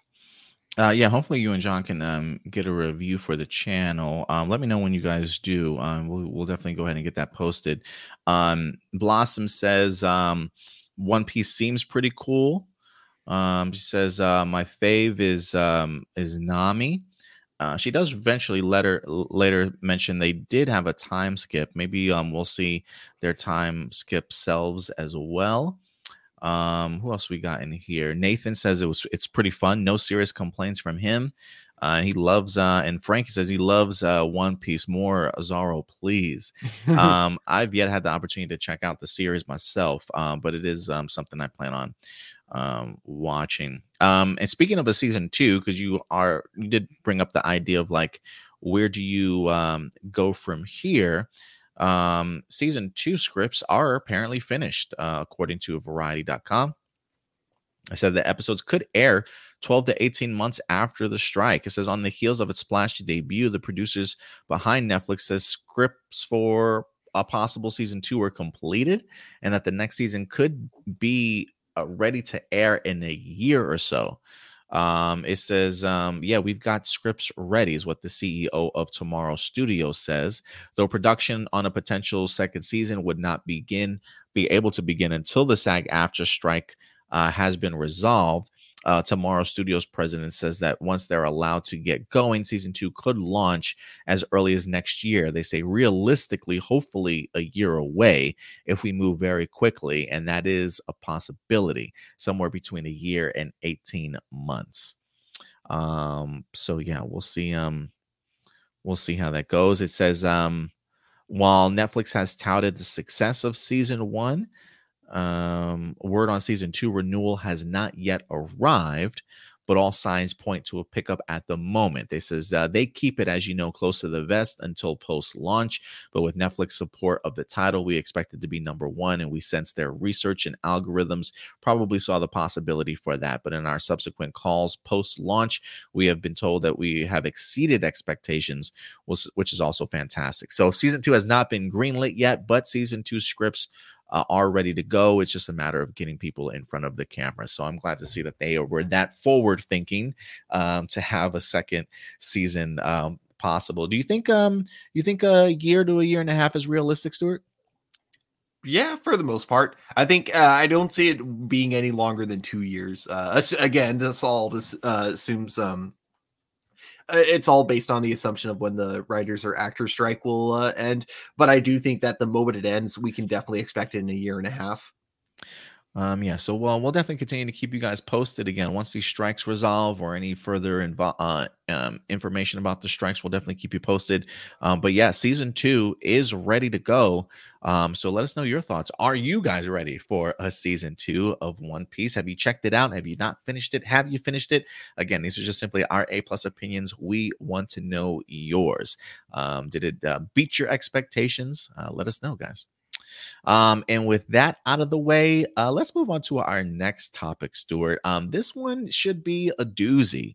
Look, when it comes to movies, television shows, I think we all have people that we rely on to get their points of view or get their reviews or how they personally felt about a movie. And sometimes, as we listen to these critics, these online pundits, these influencers and things like that, they do definitely have a way of influencing whether or not we want to go see a movie or not. You can think of big companies such as Rotten Tomatoes does things like this, giving you a percentage. Is it certified fresh? Is it rotten, worth seeing? Is it good, bad, yada, yada, yada. You even have Cinema Score that usually comes out with a grading system themselves. But Rotten Tomatoes is in the news as Vulture.com continues to do their investigative work here. I feel like they've put out some pretty good articles as of late. One recently for the Across the Spider-Verse VFX workers, really hearing from Vulture and the VFX workers about how much they are really put to work and how hard it is to certainly make one of those movies, especially when it comes to Across the Spider-Verse. But Vulture is back, letting us know that the Rotten Tomatoes algorithm or the idea of reviews, that there may be some studios that are potentially paying some critics to maybe give them more favorable reviews to maybe boost their ratings on Rotten Tomatoes, considering just how important I think Rotten Tomatoes has really become when it comes to moviegoers and things like that. I mean, you see it on trailers these days. You see it on ads, commercials about upcoming movies, certified fresh, 79% sort of thing, right? Really utilizing Rotten Tomatoes to get their movie over.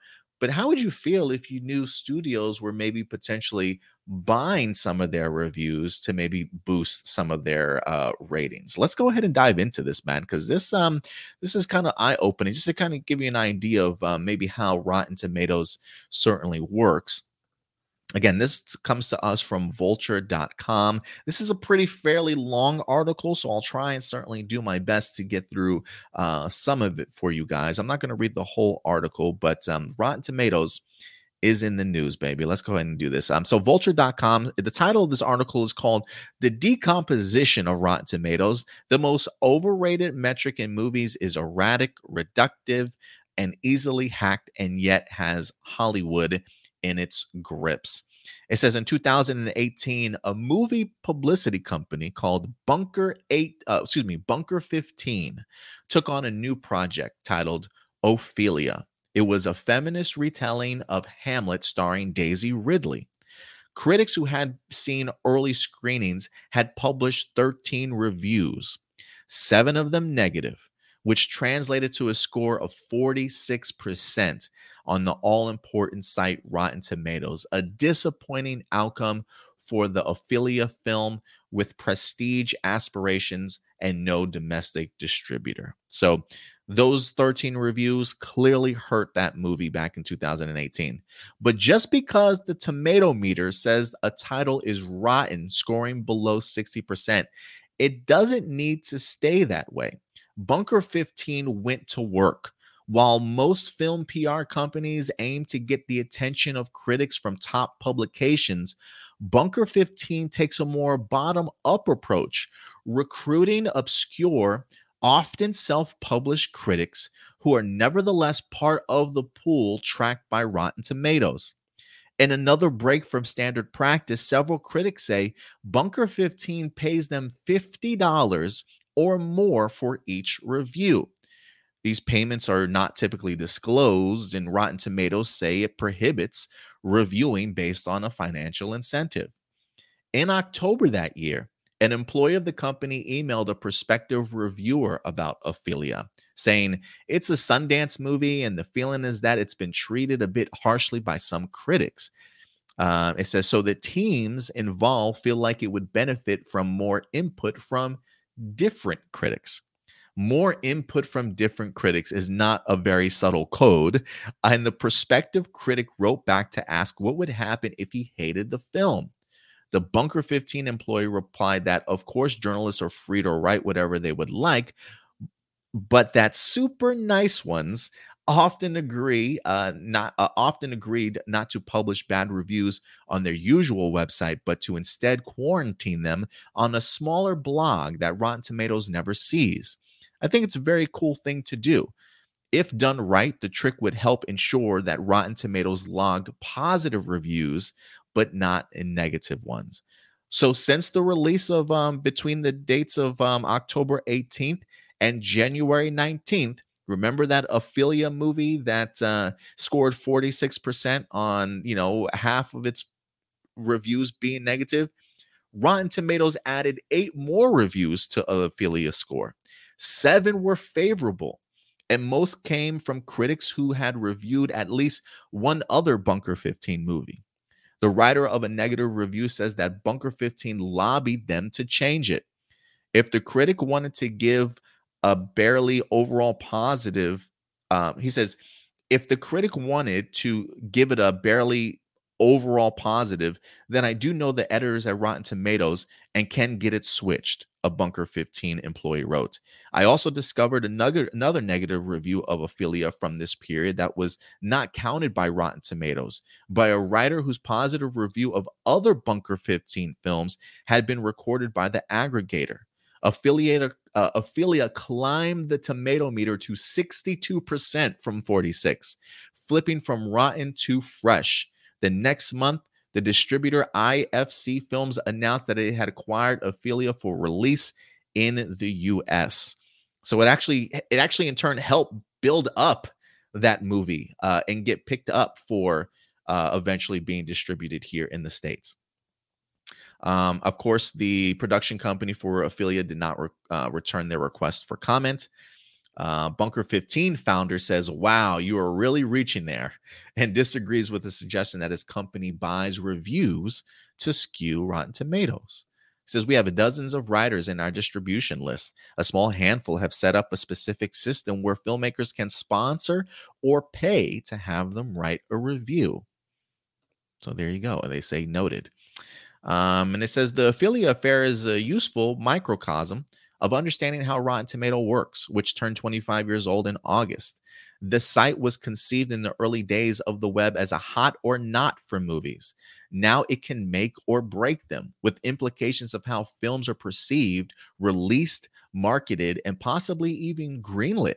The tomato meter may be the most important metric in entertainment, yet it's also erratic, reductive, and easily hacked. He says the studios didn't invent Rotten Tomatoes, and most of them don't like it, says the filmmaker Paul Schrader. But the system is broken. Audiences are dumber. Normal people don't go through reviews like they used to. Rotten Tomatoes is something that studios can game, so they do. And before we go on, I got to get your guys' thoughts on some of this. Anything that sticks out at you immediately? Honestly, even before all this, I always thought Rotten Tomatoes was kind of just not a good place to get like an overall general idea of what whether or not a movie is good or bad. Because the big thing, the big movies that are always going to benefit from Rotten Tomatoes are mid movies, because a lot of people will go into a mid movie and say, "Hey, I didn't hate that, I didn't love it, but it was okay," and that's going to go towards a good review on Rotten Tomatoes, basically. So you could just go out of a movie saying it's okay, and it'll be counted as a good review. And because of that, a lot of people are going to agree with you on that. It'll be a very high percentage movie. It'll likely be in the 80s or 90s, meaning that mid movies tend to get like really, really good ratings on Rotten Tomato. So that's even before, we get to the fact that they are like, the fact that they find like ways around being able to bribe people into giving more positive reviews as well. So, hearing this on top of that, I can't really say I'm that surprised, honestly. Yeah, I mean, I do wonder well, I don't want to say, I wonder how much Rotten Tomatoes is aware of this, but despite them saying, Rotten Tomatoes saying, look, we don't, we don't publish things that have been financially, have gotten financial gain off of this. But when a company like Bunker 15 does that and persuades some of their critics that they're aware of that are under the Rotten Tomatoes umbrella to maybe push these positive, it doesn't necessarily feel like Rotten Tomatoes is paying people, but their system is allowing other companies to pay critics to maybe help boost their ratings. One of the reasons why I probably no longer listen to that of like first reactions, right? I feel like we tend to get first reactions where people will go, they'll just positivity dump on Rotten Tomatoes, boost the score up. But then when it's actually released and other critics get the opportunity to see it and other moviegoers get to see it, it can be a whole different ball game. So it's one of the reasons why I kind of have stopped listening to first reactions of things. But does anything stick out to you, Indy, in regards to this one as of right now? Yeah, it sounds like exactly what the article's trying to put forward, that people pay for positive reviews. Because if that's the case, and I'm paying money so you review my movie and you like getting money and you give a negative review, and then the studio decides not to pay you any money for reviews, you're not gonna give a negative review. That way you can keep the influx of money coming in. So I feel that anytime it has anything to do with money involved, paid in order to do something, it's always for a favorable outcome. When you pay your $220 for a pair of Jordans, I'm pretty sure you're not trying to pay for a knockoff, right? You want actual Jordans. Because if you got something that's got an upside down Jordan logo on it, you know what I'm saying? That's not a favorable outcome. So yeah, and the way that Rotten Tomatoes affects movies, you know what I'm saying, now is very bad. I mean, very bad. The reviews make or break for sure. You see stuff getting bombed before the movie even comes out. You know what I'm saying, on Rotten Tomatoes, and it affects somebody who doesn't read reviews, who doesn't have friends who go to the movies all the time.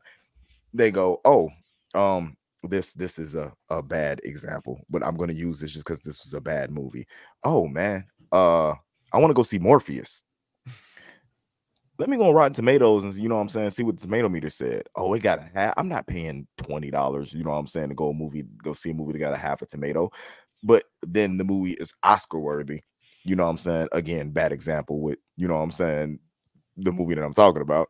But you didn't go see it because it's got 1 or 2, you know what I'm saying, tomatoes on the tomato meter, because you want to go off of other people's opinion who may not like an actor in the movie, or my favorite thing is, may not like a woman or somebody of color in a prominent role because they feel like the character should have been represented by somebody else. So they review bomb the movie so people won't go see it. It has entirely too much effect on what happens with movies nowadays than people actually going to make their own opinions, when the only A+ opinions that you'll get is from this page right here. So you should only listen to us and nobody else. But which mind you, we are actually going to create a report card for grading our movies and TV shows going forward. So if you are looking for a place to get your reviews, we definitely will be having report cards on things that we watch. So and you can't pay us for favorable reviews. You can't pay us unless you're Stephen the Mail, and you don't have to give me money. Just come sit by me and tell me stories, and I'll positively review everything that you do, sir. Yeah, I mean, it definitely shows how fickle or how easily broken the Rotten Tomatoes system could easily be. It's one of the other reasons why I think I've pushed and I've been very favorable for another site, Cinema Score. When those drop, the fact that they sort of aggregate audience members, once they leave the audience, once they leave the theaters, ask, questionnaires, asking them questions, getting surveys from them about what they thought of the movie. Like, I rather get my source from audience members that have actually seen the films themselves. So I've always pretty much trusted Cinema Score in that regards. Usually you probably have to wait a little bit longer to get those scores compared to that of Rotten Tomatoes. We are in the society where it's just like, I want to know the results now sort of thing. But if you can wait a couple days, I think Cinema Score is certainly proving to be a pretty reliable source of and what I think I loved about Cinema Score too is it gives you a grade so much more than it does like having to read long reviews and things like that. But if you like hearing other people's perspective, it might certainly be for you. But I would always recommend Cinema Score. But let's go ahead and I will read a little bit more of this article. It says, in a recent interview, Quentin Tarantino, whose next film was reportedly called The Movie Critic, admitted that he no longer reads critics' work. He says, today, I don't know any. He says, I'm told Manala Dargis, she's excellent, but when I ask what are the 3 movies she loved and the 3 she hated in the last few years, no one can answer me because nobody cares. He says, this is probably because Rotten Tomatoes, with help from Yelp, Goodreads, and countless other review aggregators, has desensitized us to the opinion of individual critics. Once upon a time, Gene Siskel and Roger Ebert turned the no-budget documentary Hoop Dreams into a phenomenon, using only their thumbs. But critical power like that has been replaced by a collective voice of the masses. A third of U.S. adults say they check Rotten Tomatoes before they go to the multiplex. And while a movie ads used to tout the blurbage of Jeffrey Lyons and Peter Travers, now they're most likely to boast that a film has been certified fresh. To filmmakers across the spectrum, Rotten Tomatoes is a scourge. Martin Scorsese says it reduces the director to a content manufacturer and the viewer to an unadventurous consumer, is what Brett Ratner has called it, the destruction of our business. But insiders acknowledge that it has become a crucial arbiter. Publicists say their jobs revolve around the site. In the last 10 years, says one, it's become much more important as so many of the most trusted critics have retired without replacements. Studios are so scared of what the tomato meter might say that some work with a company called Screen Engine, which attempts to forecast scores. According to the studio, the predictions are very close, says another publicist. I'll refer to these informers who ask for anonymity. To be anonymous, to speak candidly. Numbers 1 and 2, an indie distributor executive says, I put in our original business plan that we should not do films that score less than 80%. Rotten Tomatoes is the only public stamp of approval that says this is of immense quality and all critics agree. But despite Rotten Tomatoes' reputed importance, it's worth a reminder, its math stinks. Scores are calculated by classifying each reviewer as either positive or negative and then dividing the number of positives by the total. That's the whole formula. Every reviewer carries the same weight, whether it runs on a major newspaper or a Substack with a dozen subscribers. If a review straddles positive and negative, too bad. He says, I read some reviews of my own film where the writer might say, he doesn't think that I pulled something off, but boy, is it interesting in the way that I don't pull it off. To me, that's a good review, but it would count as negative on Rotten Tomatoes. There's also no accounting for enthusiasm, no attempt to distinguish between extremely and slightly positive or negative reviews. That means a film could score a perfect 100 with just passing grades. In the old days, if an independent film got all 3-star reviews, that was like the kiss of death. But the Rotten Tomatoes, if you get all 3-star reviews, it's fantastic.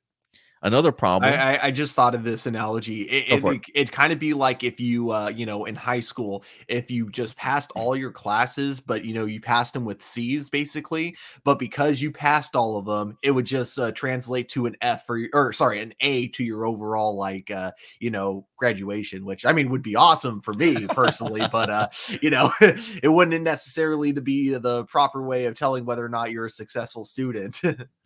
And it says, that's a great point, though, Stuart, for sure. He says another problem, and where the trickery often begins, is that Rotten Tomatoes scores are posted after a movie receives only a handful of reviews, sometimes as few as 5. And even if those reviews may be an unrepresentative sample. This is sort of like a cable news network declaring an election night winner after a single county reports its results. but studios see it as a feature since with a little elbow grease, they can sometimes fool people into believing a movie is better than it is. Early reactions, anybody? That's what it feels like to me. Here's how. When a studio is prepping the release of a new title, it will screen the film for critics in advance. It's a film publicist's job to organize these screenings and invite the writers they think will respond most positively. Then that publicist will set the movie review embargo in part so that its initial tomato meter score is as high as possible at the moment when it can have a maximal benefit for word of mouth and early ticket sales. Granted, that is not rocket science or even particularly new, but the strategy can be surprisingly effective on tentpole releases, for which studios can leverage the growing universe of fan-run websites whose critics are generally more admiring of comic book movies than those who write for mainstream outlets. For example, in February, the tomato meter score of Ant-Man and the Wasp: Quantumania debuted at 79% based off of its first batch of reviews. And mind you, I'm just going to insert this. Had we told people about the early reactions, this movie got 79%. Everybody's saying this movie's good, y'all. Y'all got to go see this. Days later, after more critics weighed in, though, that rating sank into the 40s. But the gambit may have worked. Quantumania had the best opening weekend of any movie in the Ant-Man series, 106 million. And its second weekend, with its rottenness more firmly established, the film's gross slid almost 70%, the steepest drop-off in Marvel history. So, guys, I think this is a perfect example.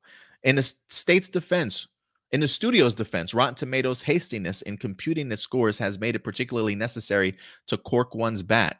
In a strategic blunder in May, Disney held the first screenings of Indiana Jones and the Dial of Destiny, the world's snootiest film festival, Cannes, from which the first 12 reviews gave the initial score of 33%. So they messed up, right? They took it to Cannes. People watched it. And that early review opportunity window had them bombing this movie at 33%. What they should have done, says one of the publicists, was have simultaneous screenings in the States for critics who might have been more friendly. A month and a half later, Dial of Destiny bombed at the box office, even though friendly critics eventually lifted its rating to 69%. They had a low ratings tomato score just sitting out there for 6 weeks before release, and that was deadly. So, look, this article goes on and on and on. Mm-hmm. But I do think that it can show you the idea of just how much this system can be rigged.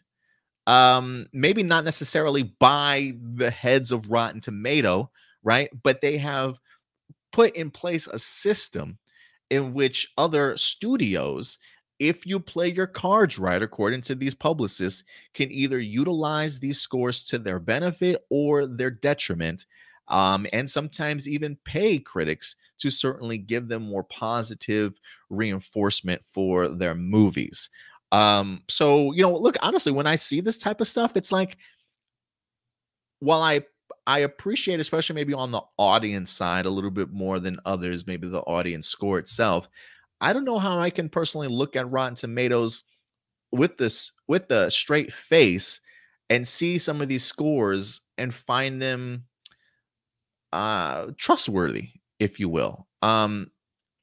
We always tell people here, Stuart and Indy, at the end of the day, who cares what these ratings are, right? Like, if there's a movie that you want to see, I don't care if it's a pundit or an influencer that you listen to and they tell you the movie's bad or the movie is good. We always emphasize, go see the movie for yourself.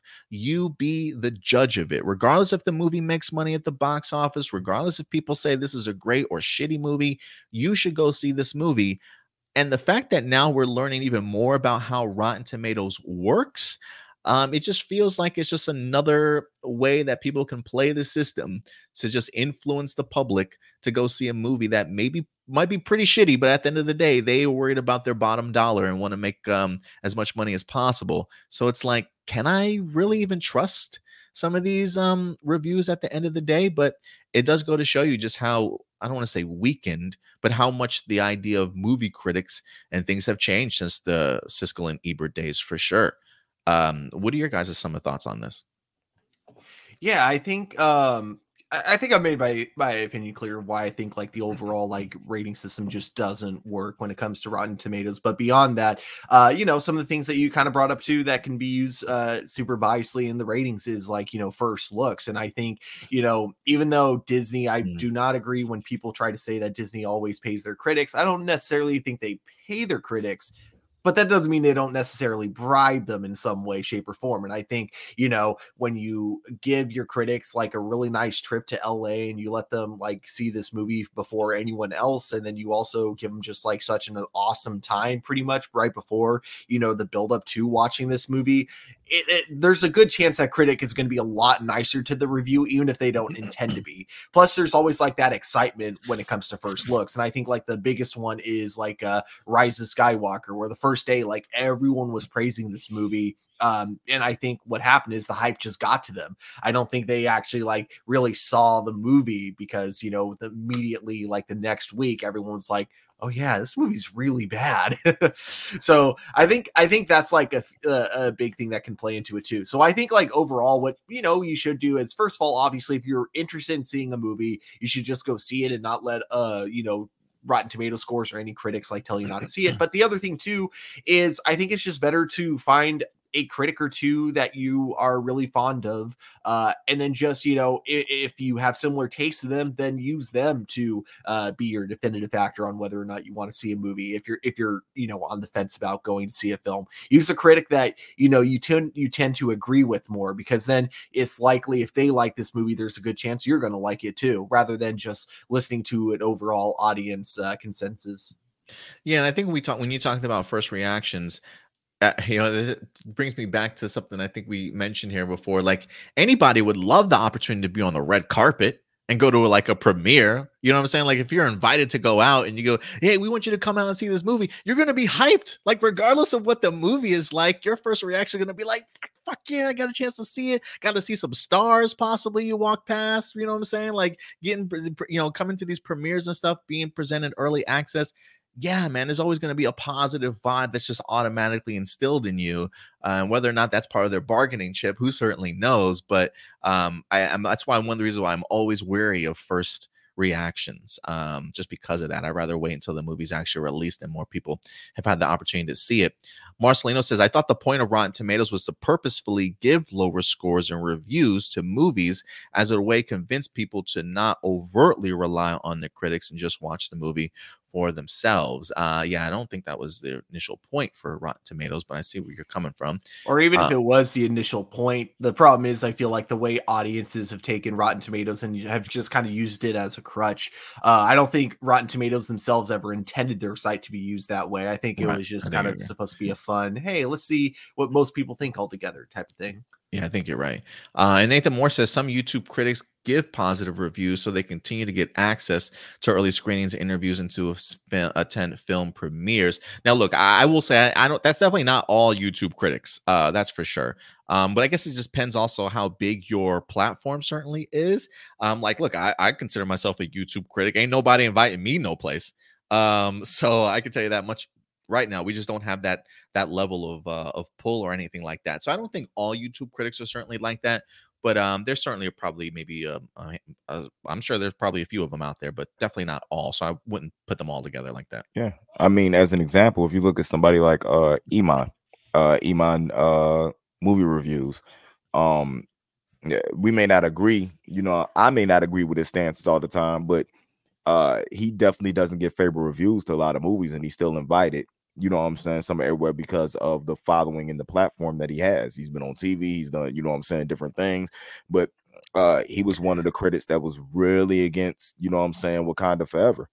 That didn't stop them from inviting him out, to another movie and stuff like that. The whole basis of giving your honest opinion is because when an opinion is heard, a lot of times if the studio is good, if the director is good, if the producer is good, they hear your opinion and then they try to adjust you know what I'm saying, to be able to make the movie better.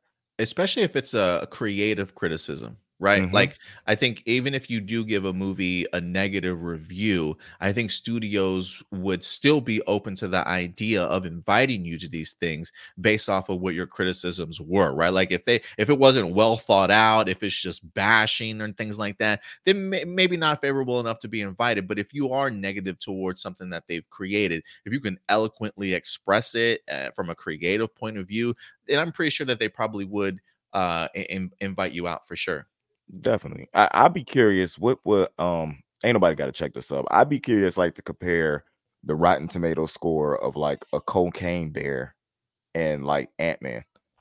You know what I'm saying? Because nobody expected Cocaine Bear to be good, which it wasn't, but it was an entertaining film. But you know what I'm saying? It wasn't something, it's something that I remember everybody talking about, like, oh my God, you know what I'm saying? It's getting good reviews and ratings and stuff like that. How? How was it? You know what I'm saying? When Ant-Man was getting bombed after the second week, and Ant-Man wasn't a bad movie at all. You know, it just wasn't what people wanted it to be, and that's the problem. People going to movies wanting stuff, especially Disney or Marvel movies, wanting it to be one thing, get mad when it's not what they want it to be, and then go and then bash and, you know what I'm saying, lower the score and stuff like that. And then there was nothing wrong with the movie at all. It just, I wanted this person should have been in it. This person should have been in it. No, that wasn't their vision. That was your expectation. That's two totally different things. Yeah, and I do think the argument of YouTube creators give more positive reviews so that they can continue to get access again. I do think maybe some of them do, but I wouldn't lump everybody into that. And sometimes I do think that it's just an excuse that I think people use when critics that they listen to don't have the same opinions of movies. You know what I mean? And as pushback, like, oh, you probably got paid. Trust me, you know how many times I've heard the idea like, oh, Lucasfilm must pay you, just because I defend Kathleen Kennedy from time to time. Like, I definitely am critical of her in certain ways, but there are other things that I definitely do, give credit where credit's due. And I feel like when I do, people are like, oh, they probably are paying you. I'm like, bro, I don't even have that type of sway, but it's just the idea of people don't agree with you. And so they just think you're automatically getting paid by the company. It's like, no, it don't work that way, bro. If Kathleen Kennedy paid Adam, all of our backgrounds would look like Adam's right now. Oh yeah. I mean, I might be on like the volume studio set. You know what I'm saying? Put me in California, give me like some Lucasfilm special effects and VFX behind my green screen. Then you'll probably know I'm getting paid by Kathleen Kennedy. Everything being done in Stewart's time zone, so he's happy he doesn't have to wake up earlier than everybody else. Just like imagine like all of us just like suddenly having like the most expensive studio setup, and all this because we decided to give a Star Wars movie a good review. And it's like, oh wow, we probably encouraged 10 people to go see it. Yeah, Lucasfilm, if we're in your pocket, you got to pay us more. Okay. I mean, Disney, Ahsoka is the best thing on television. There's nothing better than it right now. Everything needs to be like Ahsoka. You know what I'm saying? Wink, wink. Yeah, we need that monetization, y'all. All right. But yeah, let us know your thoughts, man. How does this article make you feel about Rotten Tomatoes? Do you still find it trustworthy? Is it still going to be a reliable source for you? Or do you have other options that you go out and check out your reviews or get your scores from? Again, I always push forward Cinema Score. You might have to wait a little bit longer than that, but I always would go with Cinema Score, and I would just say be wary of first reactions. But yeah, some pretty eye-opening stuff there. Yes. Oh, I'm not muted. My bad. I'm sorry. You scared the fuck out of me, bro. You scared the. What was? Did somebody score a touchdown? Are you watching football right now? Yeah, I'm watching the Colts game while we're doing this. I'm multitasking. I got two screens. Yo, that's hilarious. I'm sure half of our audience just shit their pants. Yeah, you freaked me out, bro. All right, with that out of the way, we will move on to our next topic. We got two more topics left, and then we're going to get into your live viewer questions. Let's get into some movie talk here, because I've been waiting anxiously and patiently for more Pirates of the Caribbean. I felt like, I don't remember the last time we had one, but it felt rather promising to me. But I don't necessarily know if it was received extremely well. And then we just haven't heard anything from Pirates of the Caribbean for quite some time. I want to say within the past year or two, though, there might certainly have been rumblings of new films being made, a possible reboot. I think there was talks once of either Vanessa Kirby or somebody else being attached to Margot Robbie, I believe it was, being attached to a new Pirates of the Caribbean movie. Maybe the idea of a second one, having a script that was kind of being prepared. So who knows what the final result is going to be of Pirates of the Caribbean. And with these strikes that are currently happening, it may be a little bit longer before we get any concrete evidence. But this week, The Last of Us showrunner Craig Mazin himself, otherwise most notably known for his time working on Chernobyl, another fantastic HBO Max series, is now talking about the idea that he might be working on a Pirates of the Caribbean movie. And this definitely opened up my eyes some, as I personally am really ready for another pirate adventure.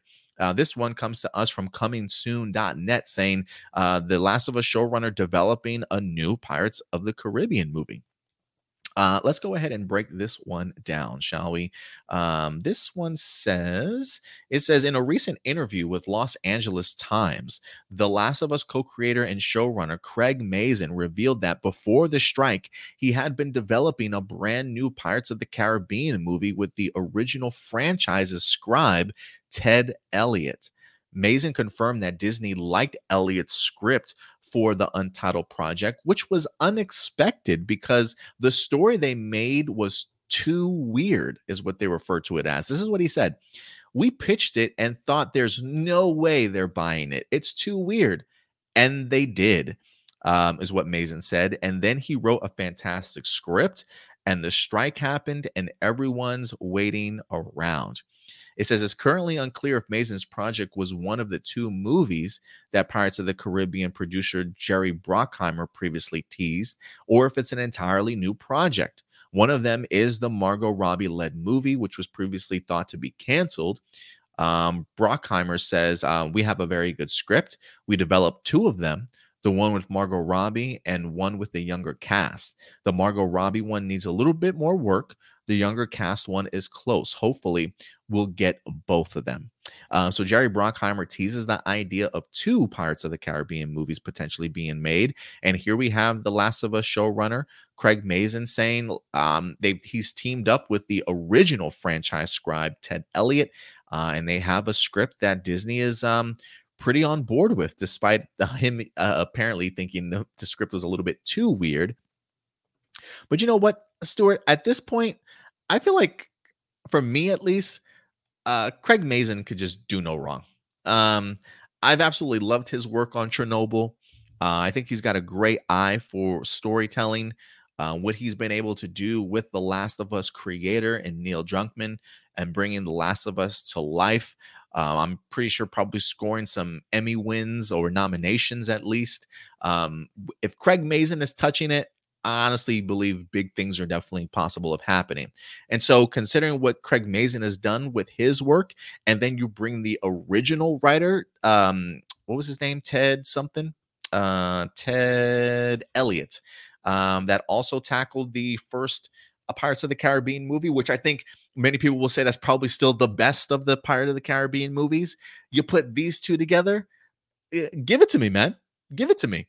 I'm hoping that it's either the Margot Robbie one or this secondary one with the younger cast that's being teased by Jerry Bruckheimer. But who knows? Maybe this is a completely different Pirates of the Caribbean project.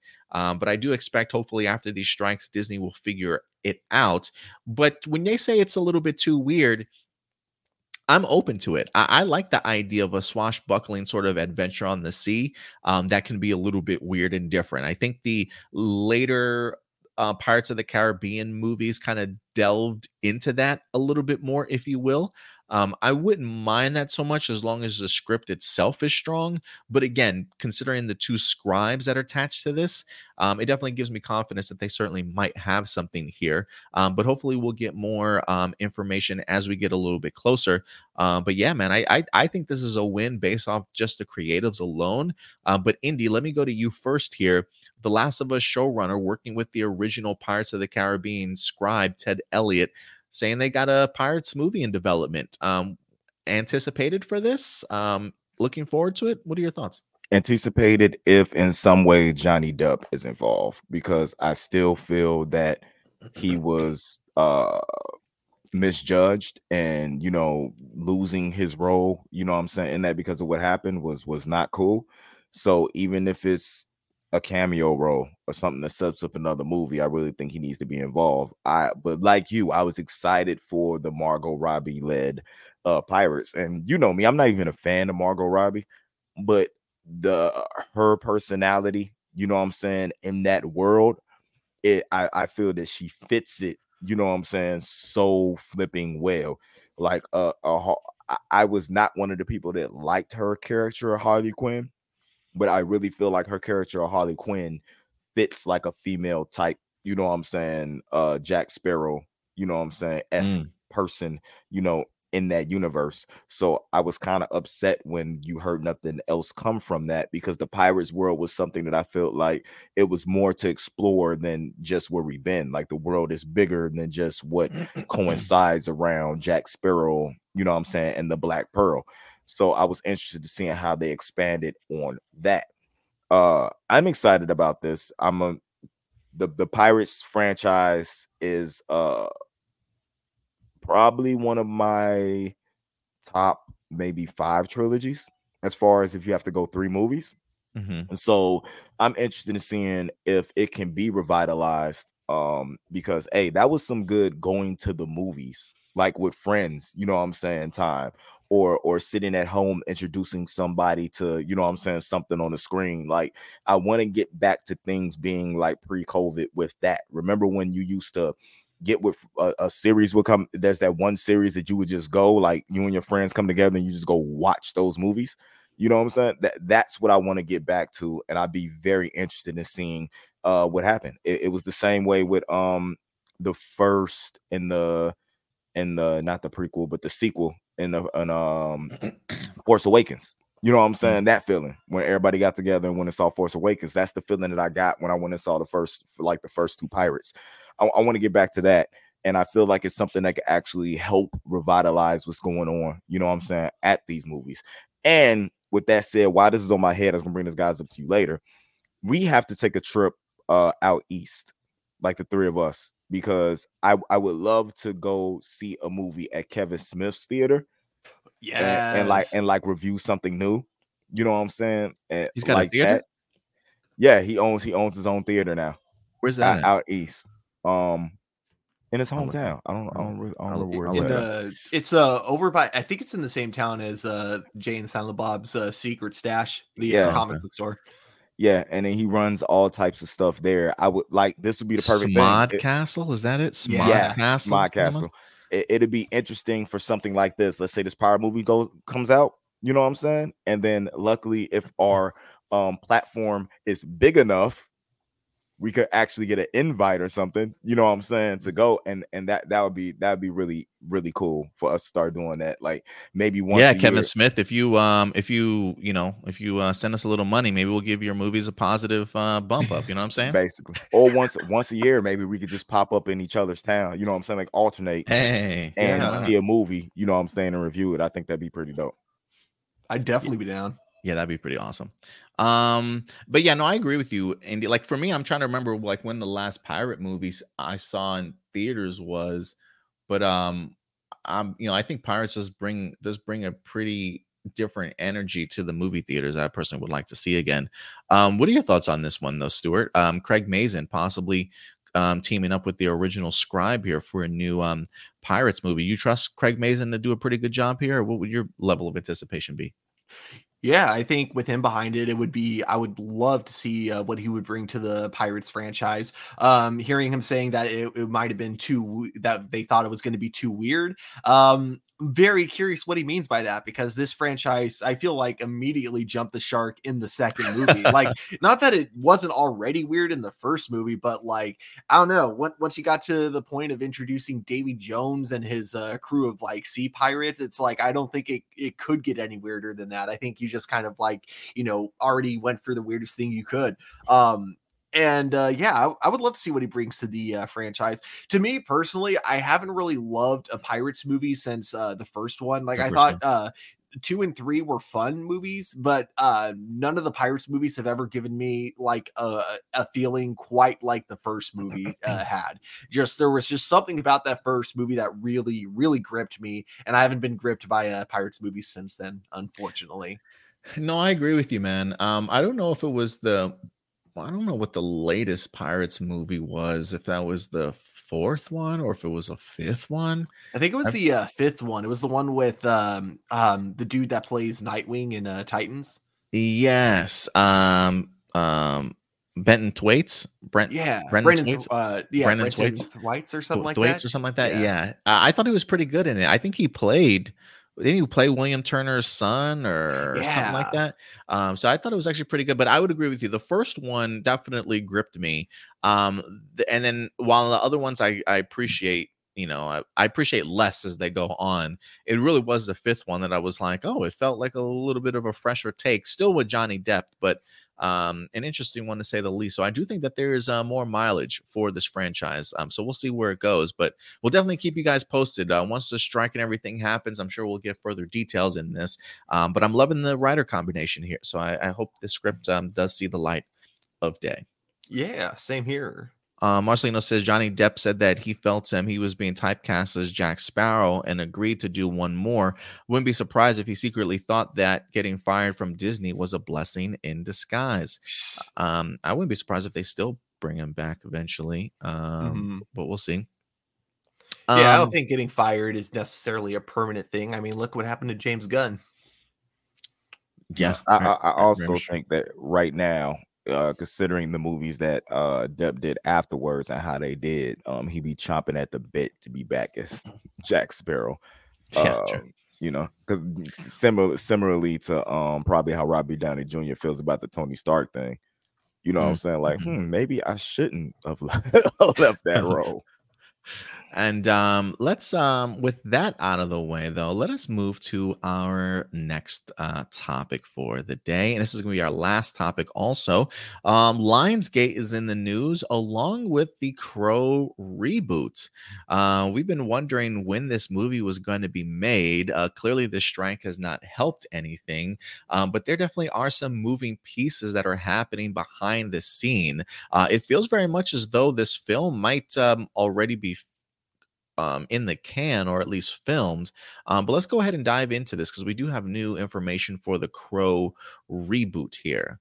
Let me see if I can bring this up here. This is going to come to us from Deadline.com. Letting us know that the Crow reboot with Bill Skarsgård and FKA Twigs flies to Lionsgate in an 8-figure domestic deal. It says exclusive Lionsgate has just tied up an 8-figure deal for the domestic rights to the Crow reboot. Bill Skarsgård, along with singer-songwriter FKA Twigs and Danny Huston, led Rupert Sanders' reimagining of the 1994 cult classic that memorably starred Brandon Lee in its final role. In the original revenge thriller, a man who is brutally murdered comes back to life as an undead avenger of his and his fiance's death. Both movies are based on the graphic novel of the gothic character created by James O'Barr. It says Media Finance handled the deal for the film's domestic rights. It was oversaw on behalf of Lionsgate, and with the pact finalized late Wednesday night, the movie is expected to release next year. The script for the reboot comes from Oscar nominee Zach Balan, who did King Richard, and Will Schneider. So yeah, this is a $50 million budget film was shot on location in Prague and Munich. International sales are handled by Film Nation, which already closed that deal internationally, but it looks like domestically, at least, Lionsgate picked it up here. So big pickup. For me, I don't know. I'm not going to say too much on this, but I like Lionsgate as a company. I think they pop out pretty good material. I think they have a pretty good eye for good content. And so if they picked it up here for a domestic distribution, I'm looking forward to it. And who doesn't love Bill Skarsgård? And if anything, I would like to see him channel his inner Brandon Lee and really bring this character back to life once again. So yeah, good news to know that we're going to get it here in the States. Any other thoughts on this one, guys? I mean, I love the first Crow movie, so I think Bill Skarsgård is a perfect choice to take up the role of the Crow. I genuinely don't think they could have gotten a better one. What's great about this too is I mean, it sounds like it's not going to be because they say 8-figure domestic deal, so I'm assuming this is going to be a high budget movie. But I'm saying if they decided they wanted to kind of ease up on the budget, The Crow is like kind of the perfect like action movie where you don't need necessarily the biggest budget to do, because I don't think the first Crow movie was that expensive and it still looked absolutely incredible. So yeah, I'm excited. I'm very curious to see how this is going to look visually, like with modern tech compared to the original. And before I get to you, Indy, if you have any thoughts on this, I will say I kind of hope Todd McFarlane is watching closely in regards to the Crow movie, especially if the budget is going to end up being low, because I do think just based off of who the Crow character is, the aesthetics, the type of tone that this movie is going to be, if Spawn is looking to come in and not be a big blockbuster budgeted sort of superhero movie, I do think that from a budget standpoint and just aesthetic standpoint, I think hopefully Tom McFarlane is looking very closely as to how the Crow is getting put together. Any thoughts on this though, Indy, with Lionsgate picking up the rights? I'm definitely for this, especially with the casting. The whole Jason Momoa being offered the role, I think would have been the wrong way to go, because at the time Jason Momoa was the popular guy, you know what I'm saying, in the room. And I've always said that if you're going to do a reboot, to honor the reboot, make sure you have, and this is no knock at Jason Momoa, he does what he does well, but please have the acting chops in order to back up a role like this. Brandon Lee was not the greatest actor, but the energy and emotion that he put into the role is what paved the way for that. If he was still, let's say if he was still here and you take that movie and you make it now, it's probably not something that would stick. You know what I'm saying? Because now you have to be able, I feel more like you have to be able to act the part and it look. If you want, I feel like if you want to make something like a Crow reboot be good, whoever's directing the movie needs to watch a lot of Sin City. Like go back and watch Sin City and watch that series, get that vibe, because that's the feeling I feel that a Crow reboot needs to have in order to be good and separate itself from the original. You know what I'm saying? You have to understand the world that you're in, not necessarily have the aesthetics or the look of Sin City, but have the passion and the drive, you know what I'm saying, that movie did, because it looked incredible, but it was the acting and the passion that actually made that movie, you know what I'm saying, what it was. And that's what we need to get to. Or don't make the Crow reboot and just reboot the Guyver instead. He's still pushing for that Guyver, man. Yeah, maybe hopefully one day we'll get more of Guyver. I'm open for it. And give me a Mark Hamill cameo in that Guyver movie eventually if we get one. And put him on the front cover so you falsely advertise him as the main character. But yeah, guys, let us know your thoughts. The Crow reboot. Nathan says not needed, but we'll see. But we'll see how the character fits in today's day and age. And Marcelino does a fun fact. Before passing, Tui Trang was in one of the Crow movies. I did not know that. For those of you who don't know who Tui Trang is, she was the original Yellow Ranger from the Mighty Morphin Power Rangers series that passed away years ago, unfortunately. I didn't know she was in that movie. I think it was the third one. It was the one, City of Angels. Okay, I think that was the second, but maybe I'm tripping. I don't remember.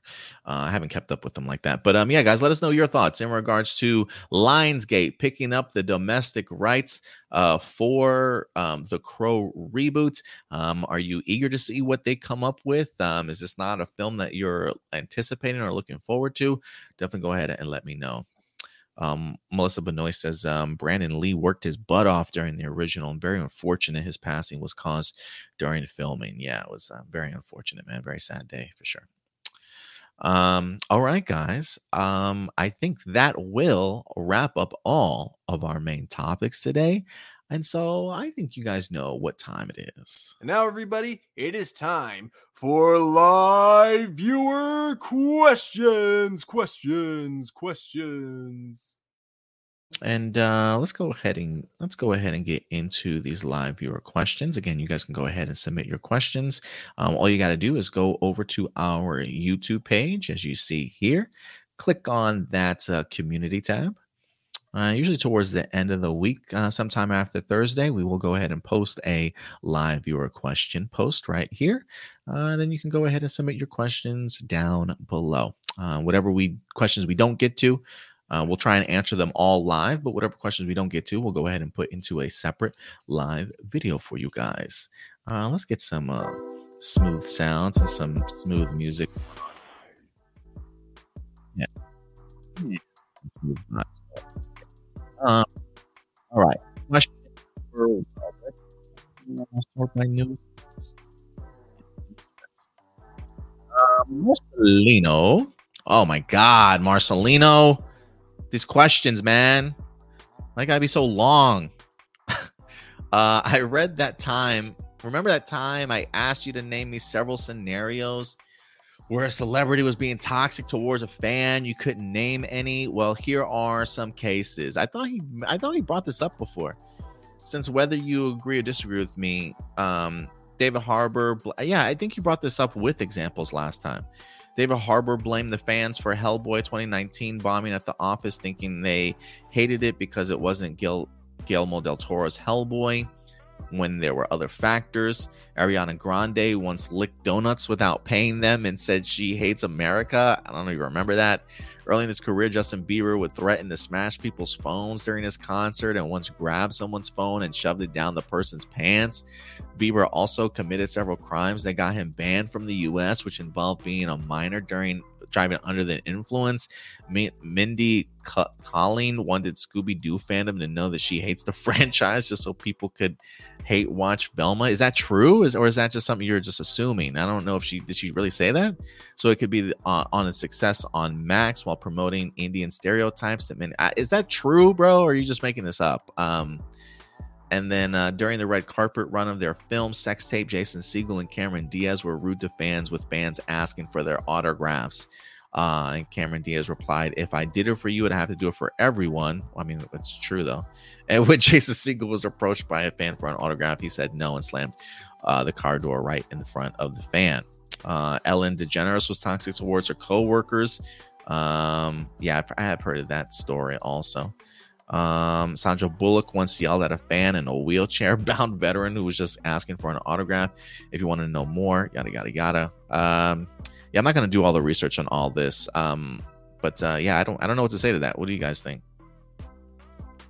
I mean, I think the thing is, celebrities are human beings just like us. I know it's really hard to believe at times. And like us humans, they slip up every now and then. And some of these cases, I'm going to be honest, like I can't, I can't really take sides on because I'm not in their shoes. I don't know what it's like to like constantly have fans pestering you. So I know that we'll see like a video where it's like someone seemingly being polite about it, being like, "Hey, can I have an autograph?" And then that celebrity being like, "Fuck off," or something like that. But some of the times there's context missing, like that right. Yeah, exactly. Where like that fan might have been like pestering them for a while, before the celebrity finally snapped, and all you saw was the part where the celebrity snapped. You missed everything that happened before. I'm not saying that is the case, but I'm saying that is likely the case with a lot of these. So when it comes to this kind of stuff, it's just I try not to judge too harshly because it's like I don't know what it's like to be in their shoes. There are some times, like I said, if a celebrity kind of goes out of their way just to shit on their fans when their fans didn't provoke it, then yeah, I will not defend that in any way, shape, or form. That is never called for. I also do think that if you can show me that, like, something happened where like someone was just politely, "Oh, can I get an autograph?" and rather than just saying no, to yell at the fan for that, then again, that's also something I won't defend. I'll say that's very uncalled for. Yeah, I mean, you did put in some links here, and maybe eventually we'll get to checking out the links. I'm just not going to do that live right now. Bro, look, like Dragon said in his skit in the 2000s, wheelchair people can get it too. Being in a wheelchair does not give you any rights to autograph, handicap, veteran, anything like that. A lot of times people don't understand that travel time or time with the families. I mean, come on now. We had Eminem shout this out in the way that I am. You know what I'm saying? Leave them alone if they're not wanting to be touched. Just because they entertain you does not give you access to them in their personal lives when they're traveling or not. If you decide you don't want to support that person or support their content after that, you know what I'm saying, that's on you. But nothing that they do you know what I'm saying, credits you to having to be able to invade their personal life, whether they're traveling, whether you see them out, they're just trying to be normal, you know what I'm saying, and them acting or any type of thing that they do is their job. That's what they do in order to get paid. Being special to you is not part. It could be a compliment because that's how the person is, that's towards the person, but they don't owe you anything. The Justin Bieber thing, okay, Bieber was driving under the influence underage. It's about you could throw a rock and, you know what I'm saying, hit a kid that has been driving, you know what I'm saying, underage, you know what I'm saying, under the influence. The only reason people care about it right now, or because you stated it, is because it's Justin Bieber.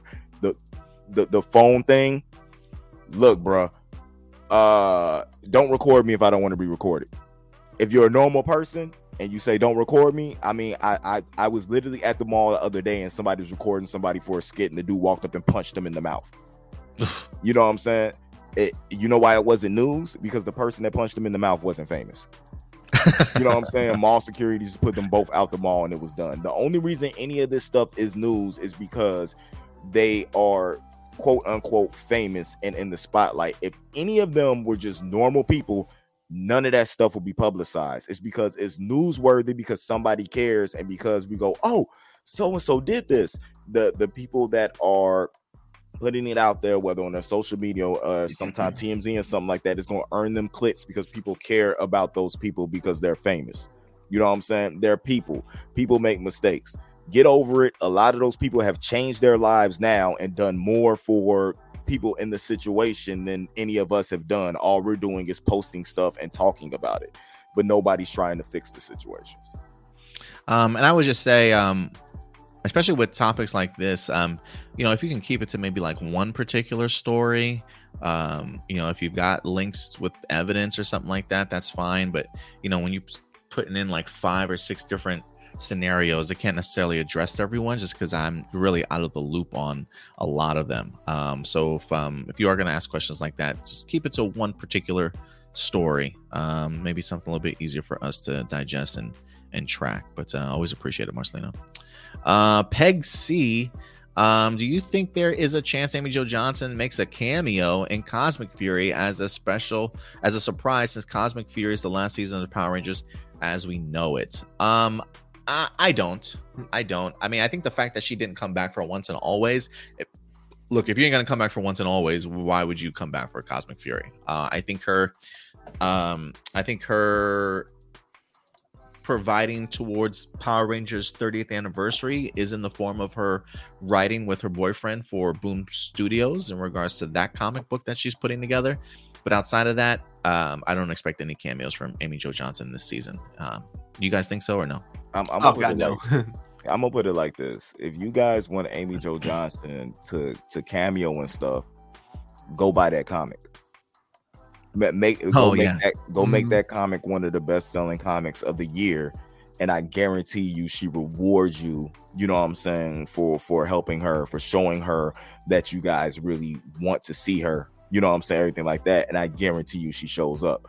But if you're not supporting the people's outside interests, do you really want her to show up because you love her, or do you just want to show up because it's nostalgia reasons? You know what I'm saying? So like, if you show people the support and make it so if y'all go buy this book or y'all go download her music or y'all go do whatever, you make it to a point where like she has no choice but to show up.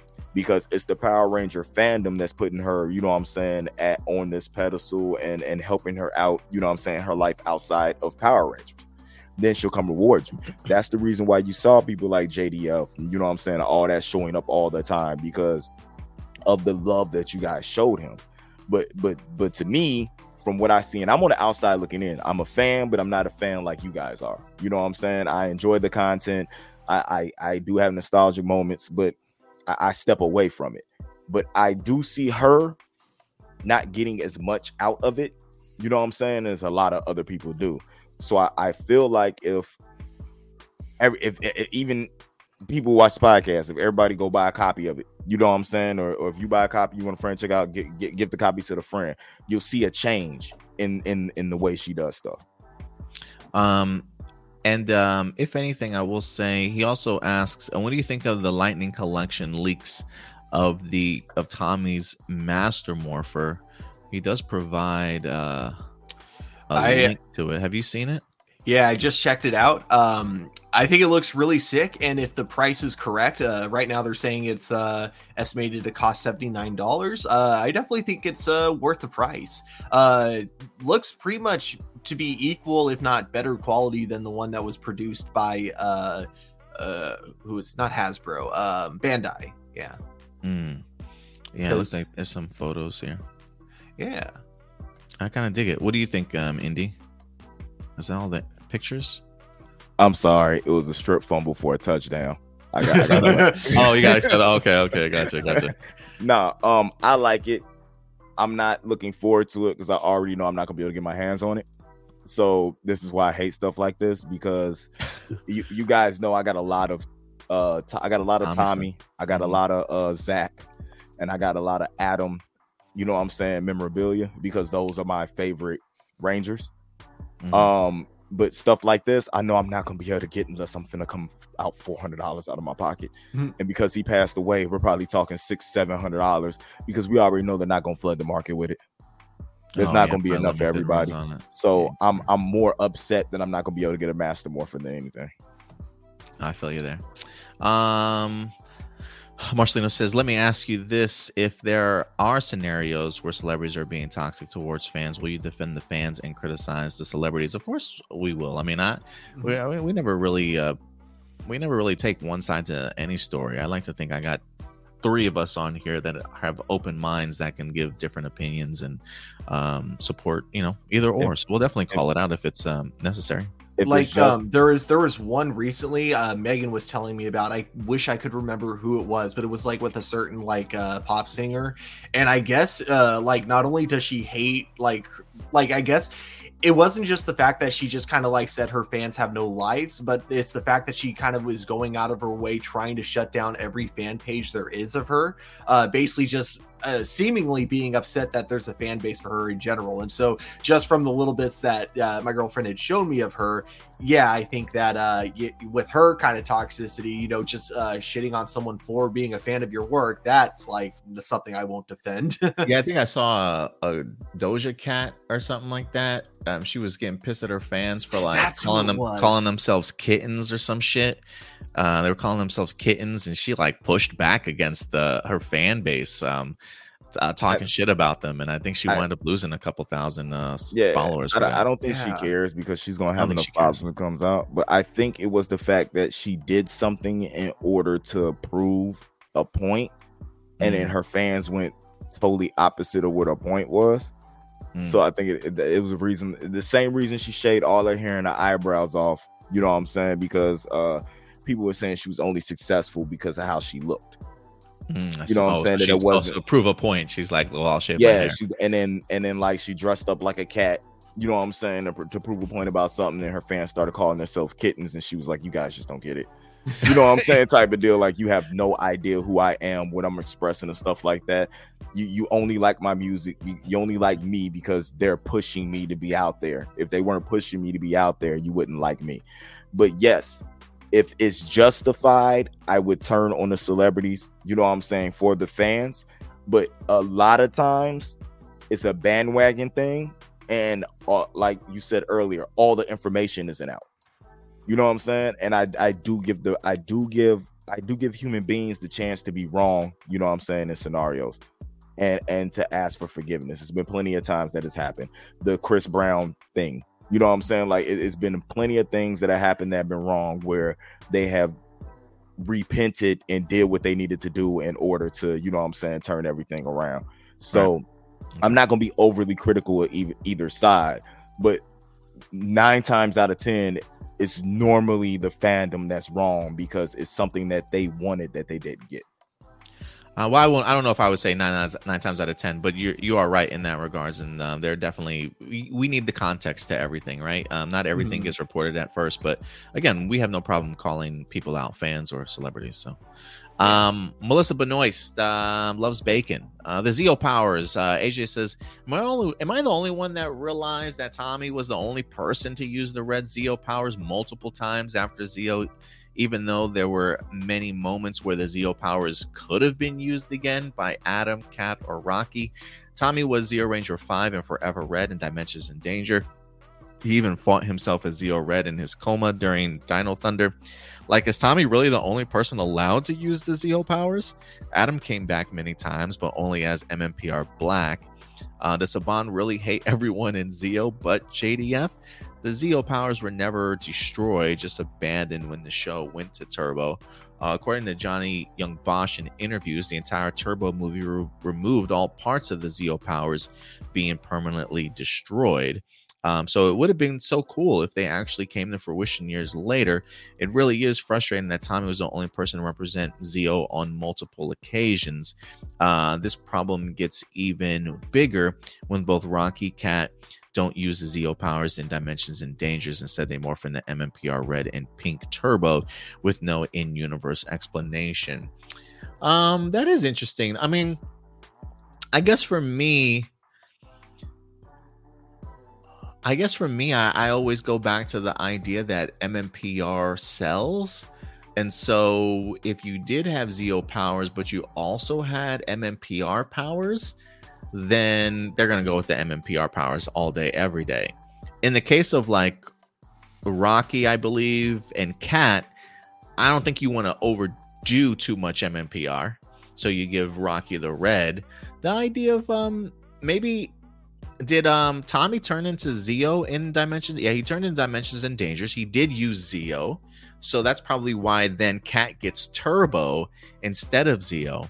I don't think Tommy's the only one that can change into Zeo, but I just think based off of the idea of you bringing in other people, you probably want to represent as many different Power Ranger teams and suits as possible. So that's probably why they went with that route. So again, MMPR sells, and outside of that, if you already have a Zeo in the episode, that's probably why you go Pink Turbo. As far as like Johnny Young Bosch popping up in like MMPR Black in Operation Overdrive, MMPR sells, same reason. So I think maybe if put in other positions, maybe we probably could have gotten more Zeo stuff. But I love Zeo, so I personally would have loved to have seen more of it. But what do you guys think? No, you hit the nail on the coffin with that. It's all like when it comes to like the variety of Rangers, it's always like calculated to a degree. Like they usually want to go for one of each team, and it just so happened that with Forever Red and Dimensions in Danger, just the easiest way to get one of each Ranger team was to basically just have Tommy use the Zeo powers in both cases. Or I guess in Dimensions in Danger, he used the Mighty Morphin more often.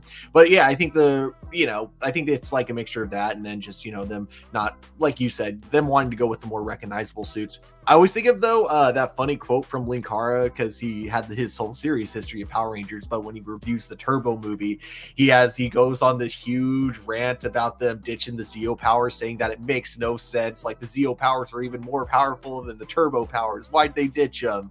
It's hilarious. But we do see the Zeo powers, though, used in Megaforce, the final battle. So technically, other Rangers have used it. Yeah, absolutely. We also have Jessica Friedman here. Do you think Superman and Lois season 4 could get canceled if the strikes do not end soon? And would you like to see Once and Always team show up in Cosmic Fury? I would like to see them pop up in Cosmic Fury, but I don't think it's going to happen. If I remember properly, while they were filming while they were filming Cosmic Fury, I think the Once and Always cast was already back in the States. If anything, so I don't expect them to pop up. Do you guys expect anything different? No, I think they kind of made it clear that there's going to be very little continuity between the two of them. Right. I think Simon Bennett said that. So I don't think we're going to get any real crossover other than, Billy Cranston being in, obviously in Cosmic Fury. But yes, I would like to, if they somehow would have been able to pull it off. I would have loved to have seen that. Indy, do you think Superman and Lois season 4 could get canceled if the strikes do not end soon? No, I don't think it will. I think everybody knows how the strikes are going. I don't think it's going to get canceled. I do believe the only way I see it not going is the strikes go on so long that the actors want to move on to something else. So that's one of the things that the writers and the actors are trying to put pressure on the studios for, is because, look, how long y'all gonna wait to put some of this high content out? Because it's gonna cool off sooner or later, type deal. So let's get this deal done so we can get back to, making money. But I think a lot of other things are going to hurt more, than that. They already cut the budget. They already moved everything to what they needed to be. So I honestly feel like they felt like something was coming beforehand. They were already prepping for this to start off with, because you don't, as a studio, you don't not know this is coming.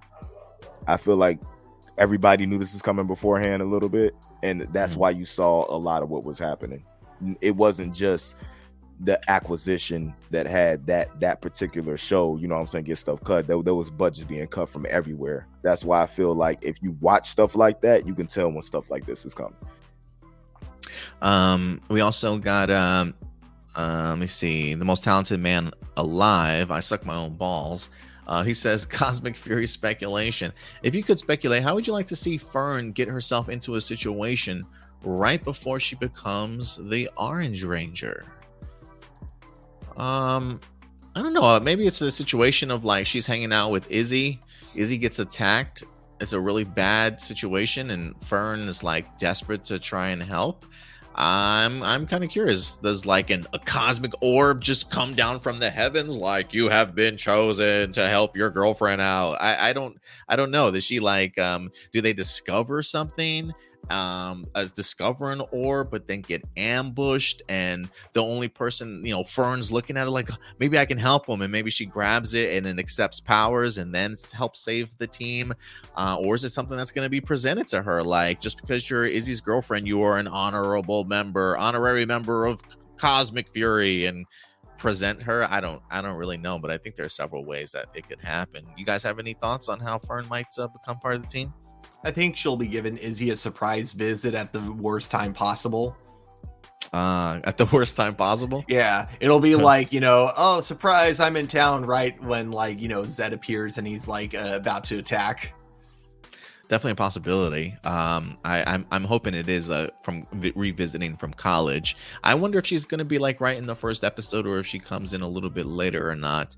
But we'll find out. One of the new promo pics of Cosmic Fury team, you see them wearing interesting disguises, presumably on another planet. What if this was when the team learned Ollie went evil and they went to save him? Amelia's facial expressions look like she was very concerned. Yeah, she looks like she's pretty pissed off in that, for sure.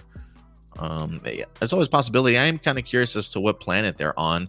There's a lot of bone designs on those necklaces. If you look, bones, skeleton pieces. So I am kind of curious as to what this world and these disguises are.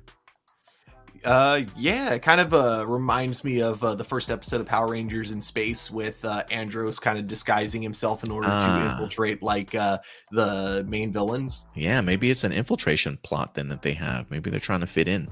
Yeah. That's probably a good idea. That's probably a cool, good idea, Stuart.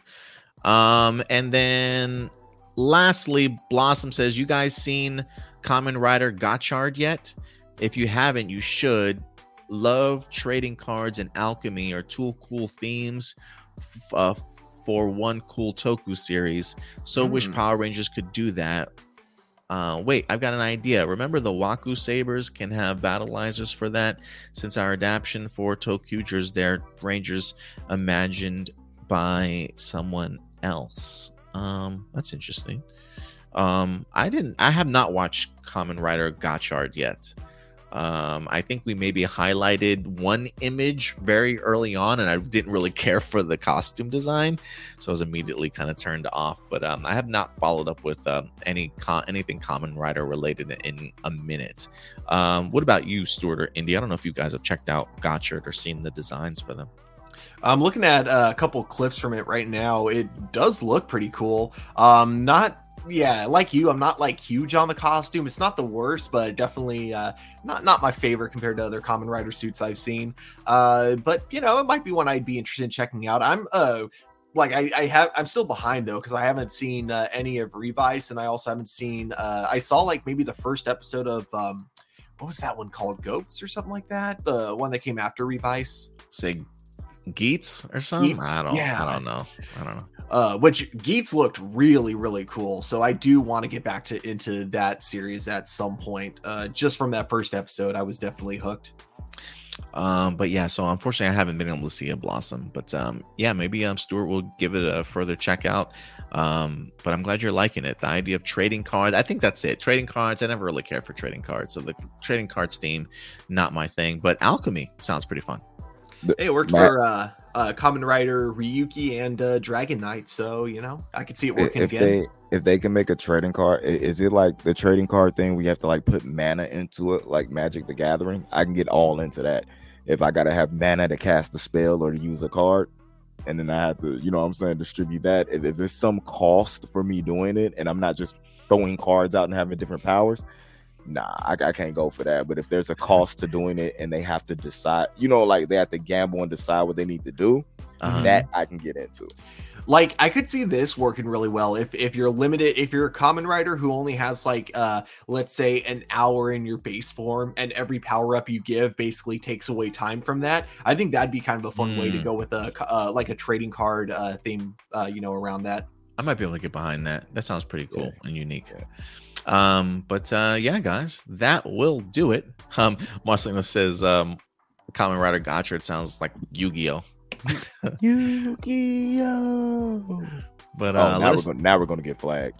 Let us know your guys' thoughts on Gotchard if you've had the opportunity to see it. But thank you everybody for all of your live viewer questions today. Always appreciate when you guys put in some great topics to certainly be discussed. But I think that will do it for our episode. What's up, little one? Our little mascot today. This is my granddaughter. Wow, Adam, granddaughter. I was like, your granddaughter? Or my granddaughter? Yeah. Yeah. She's got hair like you, but she's my granddaughter. She does have hair like me for sure. I think my son is gonna have hair just like that too. Seeing Noah's hair. Has she gotten a haircut at all since she's been born? No? Okay. No.